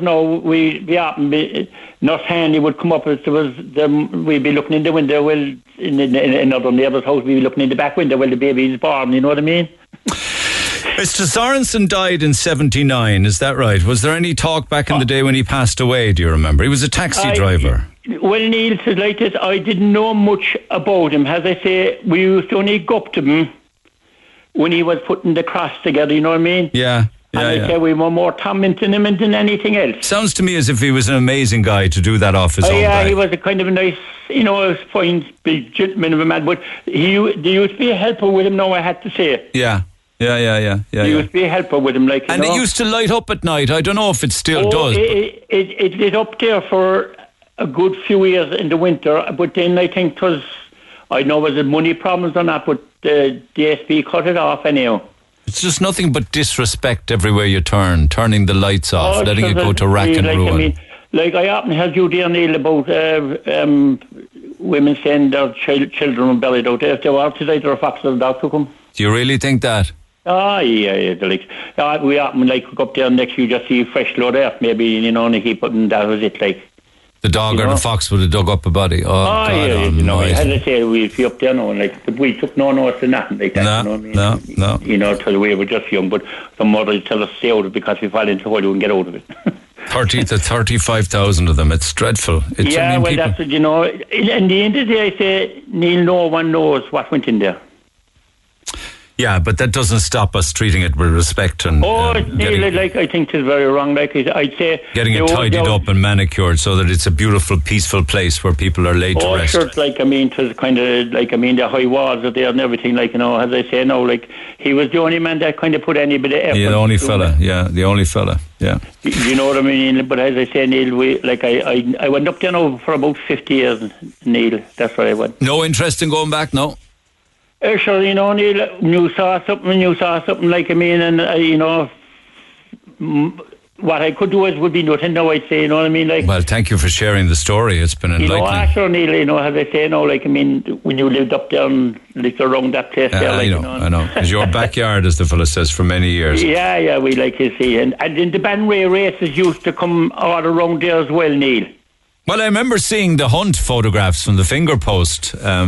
They were all dressed up in their finery. Do you remember them when the Hunt would run up? This was the races that go on out for a day to kind of all the horses, 40 or 50 horses, and they'd all put up big red flags and to be all around by the graveyard, to be down by a house, to be across the road and over in Larry's fields as well. That was the main place. Amazing. But they'd come all down around all the jumps and everything. And they'd have big red flags up, and then when the race would be over, that's what we'd go after, the red flags. I know what we seen them. That was a big challenge, you know what I mean? There's a book in you, my man. There's a book in you. You should get it all down. And then the people, Neil, they'd have a push bike there, and we might get a halfpenny or a penny for minding the push bike for them, Happy days, boy. Simple times, weren't they? And as I say, Lord bless Fanny Barry, She used to have lovely cake and everything like that. But I got barred from going in there, Neil. Because my mother's sister was a nun, but she was over in England in Africa, right? And she came back with medals. And the medal was the same size of a half crown. And I filed the top off of it, and you get a big bar of slap toffee for a half crown. And of course, I gave to her like that, and she took and she gave me the slap toffee, but a week after she realised that I couldn't come in no more. Did Fanny Barry get on to your mother about that then? No, it was just like I was barred from the shop. Like, that was it. Gone, like, as I say. But most people that time would go in and they'd get a woodbine, maybe 2 woodbines for a halfpenny, or that's the way it was, like, Those shops were all over the place. Tessie Lottie was up to the same knack down in Blackrock back in the day, I remember. Yeah. There was a load of them out in Blackpool as well, would sell you a fag and a piece of scratch. I had to say, like that. But like the teachers there, you had Joe the Bulldog, he was known as. That was our head teacher. He sounds like a very pleasant kind of a guy. Then you had Matty, he was okay. You had Mara, she was known as Blue Knickers. And then you had Nobber. Oh God, I wouldn't even go there. That's what he's like, they were but like, Foley was so soft, and if you did anything wrong, he'd just tell you going at 3 o'clock into Joe the Bulldog, and you'd be there up against the wall, and then you get a fine few clappers of a handle of a chair, Oh, for God's sake. And then he would have a Volkswagen, an old Beetle car, right? And he'd catch you up by the ear, and then he'd want to know, I used to go caddying for him then. Golfing? God, yeah, I used to do caddying for him. And I get 7 and 6 off him then for doing the 18 holes. And then if he won, he gave me 10 bob. But it would be the same thing again the next day if I was there. He'd still give you a clatter. Boys, they get the 4 belts of with the hand got just mute to it, like, Oh, no. Is it any wonder that people weren't great at the books? That carry on. Oh, no, like, I mean, I stood up against some wall, see more things going up and down the old Cargline Road than anywhere else. Looking out the window? Looking out the window, yeah. I know. But there were them times, Neil. Mick, it's been lovely chatting with you, man. Neil, thanks, bye. Look after yourself. It's been a pleasure. God bless, bye. And thanks for enlightening us so much about the time. I know, Neil, I know, but sure, it's not making it easy in a lot of people, I suppose. No, but I think the more we talk about things like this, perhaps it might make a difference. You never know, if there's a will, there's a way. Neil, I hope it does. I hope it does, Neil. I hope it does, bye. All right, look after yourself, Mick Fitzgerald. I will, Neil. Thanks again, Cheers, bye. my man. God bless. God bless, Neil. God bless, Take bye. care. Text 0868 104 106. Cracking guy. The Neil Prendeville Show on Cork's Red FM. Our phone lines remain open after midday. 0818 104 106. Stories of Carr's Hill, or Carr's Hole it was known as, and before that Potter's Field. It's amazing that every area of the Cork city and surroundings has its own unique stories, and it's great to hear them through the eyes of those that grew up there. But unfortunately, what's going on in Carr's Hill now is a disgrace to all of us, actually, that we allow it to sit as it is in such degradation and neglect. But then, why should that surprise me? Text 0868 104 106 on that. Pick up the phone on 0818 104 106. We remember Mr. Sorensen as well, the man who put up the big, huge 60-foot stainless steel cross. I mean, is it anybody knows whether it's lit at night now anymore? Used to be a long time ago. I mean, that would be a nice start, wouldn't it? It's important to remember people, isn't it? And it's important to show them respect and to give tribute to people who've made a difference. I was chatting yesterday with Pamela Morris. She's the owner of Sobey Brown on Morrison's Island, Morrison's Quay. And she was telling me a beautiful story about the passing of a man named Victor Butler. Now, he would be known to Cork people as Victor Franks, the hairdressing salon on Marlborough Street. Apparently, he passed away recently. And she was telling me the most fantastic story about how he impacted on so many people who then took up hairdressing and learned the trade and did their apprenticeships and then went on into business themselves and did the same and took on their apprentices and they became hairdressers and went on again. And a lot of it. And I hope that Sean and Sue, who I think are... Is it Tenerife they're in? I think they're retired somewhere in the Canaries and regular listeners and contributors. I'm sure that Sean and Sue will enjoy this conversation because Pam joins me by phone. I just said to her, listen, I'm happy to pass on kind regards to the family of the late Victor Butler. It'd be better if you told the story yourself. And that's exactly what she's going to do. So Pam, good morning. Good morning, Neil. Thanks a million. Thank you for stepping away from the hair dryers and the sinks and all that to take some time. But tell us about Victor Franks, because I certainly remember the hair salon on Marlborough Street, because I used to gig across the road in what was the old Vic and Pitts and what have you, and the hair salon was just across the road. Yeah, exactly. And it was up above. Do you remember Billy Morgan's pub? Just above the pub. Yeah. Just above the pub. So that was our kind of Friday night gathering down there. But I met Victor, I was about 15, and I remember it was the summer holidays, and I had decided myself without telling my mother that I was going in to get a job because they just weren't living up to my expectations in the house down below with funding me for my clothes and stuff. So I went in, and I remember even what I had done, and I went into Victor, and Lorraine was in there at the time, and he came out. He was an old army barber, and he had a barbers running at the side of it, and the crack out of there, and it was real old school now. You know, there was men in there with papers and laughing and joking, and nothing was off the table. Like, they talked about everything. Why did you pick there, though? Why go in there? You know something now? I had my friends at the time, her mother went in there, and she used to speak so grandly of it. So she'd always be telling everyone she went to Victor Franks for her hair. So I went in, and I saw the sign. It was down at the side of Porter's there, and I thought I was on a mission that day. I was going around the city to find my job, and I came across that. Did you say you were 15? I was 15. I was just after getting my summer holidays. I went in on the bus, and I thought, I'm coming home with a job now, whether anyone likes it or not. So I came across the sign anyway, and I said, Victor Franks, that's where Caroline's mother gets her hair done, and that's supposed to be fabulous. So I went off up the stairs there, and I said, can I speak to someone? I said, I'm looking for a job. And next thing, Lorraine said, sit down. If Lorraine is listening now, she'll know well, she'll remember it. And Victor came out, and he said, you're looking for a job, yeah? And I said, yeah. He said, come in tomorrow, so to me. Did your mum know? And I said, she does, yeah, she does. And he said, come in to me tomorrow, so, and we'll see how you get on. And I started there, and I stayed there for about 3 years before I left. And I went on. And what do you when you say start? What would you do at the start? What was the job? Oh, come here! I thought I was taking over Wall Street. I had my pinstripe suit out of swamp, and I was going in thinking I was doing loads of things. I was sweeping the floor, and he used to send me over to do you remember the Green Door? Yeah. He used to send me over at the same time, about 10:30 every morning, over to the Green Door to get his nutty apple and the paper, and he'd sit down then and he'd read the paper. He was just such a beautiful man. He ran the place, Neil, like militant, right? Because he was an army barber, so he was very militant. And so he cut hair up in Collins Barracks, is it? I think he did back in the day. Yeah. And then he went on then to open Victor Franks. I think it was always called Victor. It was called Victor Franks, and he took it over. And coincidentally, his name was Victor. Ian, his son, now might correct me later, but coincidentally, I think it was always called either Franks or Victor Franks. But anyway, so you did your time, your apprenticeship there, yeah, over a period of years, and then ended up doing what after? You were obviously a stylist. I went out to the galley in Douglas after that because I was trying to sow my wild oats. So I left and I went out to the galley in Douglas, and then after that I went to America. Were they okay? But were they okay with the 15-year-old going off into town getting a job? Listen. He said to me, I need to talk to your mother. And I said, she'll be in. And every day I said, she'll be in next week, she'll be in next week, she'll be in next week. And then it came time to school, and I did not want to go back to school. I absolutely loved working there.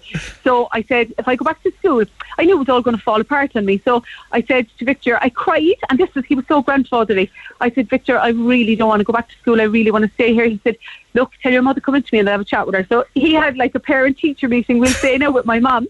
He brought her in. And he had a chat with her, and he said, listen, if she's late, if she doesn't turn up, if she's not keeping up, I'll let you know. And my mother had a chat with the school then, and between the two of them, they worked out that I would be there. And I'd say if I missed 2 days work in about 10 years of my working life, it was a lot because I wouldn't let him down. And you know something, whatever you instilled in you, I've never come across anybody that works as hard as you and took as many risks in business to go from strength to strength. You did it in America, you came back, you set up Sobey Brown. Do you think that a lot of hairdressers in business today started with him? Oh, they did. Sure, there was Fergal over in Origin and Vicky. They started with him. Valerie from Icon. Valerie is actually there now in the building. So she reopened Icon in that building where she originally started, which was fantastic. And then there's John Gaines, Rembrandt, Sam from Rembrandt, Lorraine, from the hair shop. Lorraine and Marion from the hair shop. Excuse me, I'm trying to run away from traffic there. Oh, I can hear it. You're fine. So they all would have trained, served their time, gone into the profession and ultimately opened their own business and then ended up training others as well. Yeah. So you could probably trace hundreds and hundreds back to Victor to Victor Butler. Hundreds. You could, I'd say hundreds. And do you know something? We all have the same thing to say. He was just so, do you remember those buildings, Neil, the back of all those buildings, there was roofs out the back of them. He used to let us climb out there, right, and go sunbathing. And we'd have our factor on our lunch and he'd be handing out the factor to us. This was a fellow now who was so strict, but he was strict, but he loved the playfulness of it all. You know what I mean? He liked people to enjoy themselves. And I remember he'd be screaming, I was the youngest there, and he'd be screaming out to the old ones, get her in there because she's going to get scalded on me. Get her in. And I'd have to climb in the window. But he was just, I'm telling you, he wouldn't let you away with anything. He wouldn't let you away with 5 minutes. He'd give out to you if you came in 5 minutes late, and you'd have to pay that 5 minutes back. But he might slip you a fiver then tomorrow. Or he sounds like a lovely man, really and truly. He was adorable. Yeah. And his son Ian was adorable. Like, we had the crack we all had, and like that now, Fergal from Origin, Vicky will tell you, Valerie, John Gainey, the crack that we had in there. But it was all very respectful crack, you know. We cracked our sides laughing every day. And listen, we were nearly brought to tears other days. Like, being a junior back then was quite hard. But he always had my back, and I'll give him that, he had everyone's back. But it's a difficult thing to know if you're running a salon like him or yours or others. I don't know whether or not, say for instance, who would spring to mind, Fergal might even say this, that you're literally training people, giving them the best experience they can get for them to move on and do their own thing. That's inevitable, is it? Totally. Oh, you're giving them the best. It's inevitable, and actually, it's a catch-22, Neil. You're dead right. Brigitte that we were training in the salon there recently went, and she moved and she opened a place called KB Hair Design on the end of Shandon Street. Brigitte was with me 8 years. I nearly saw her as my younger sister. But, you know, to see her go was bittersweet because I was delighted and so proud, but gutted that she's gone. Yeah, I know. You know what I mean? Yeah. It's just the way things are supposed to go.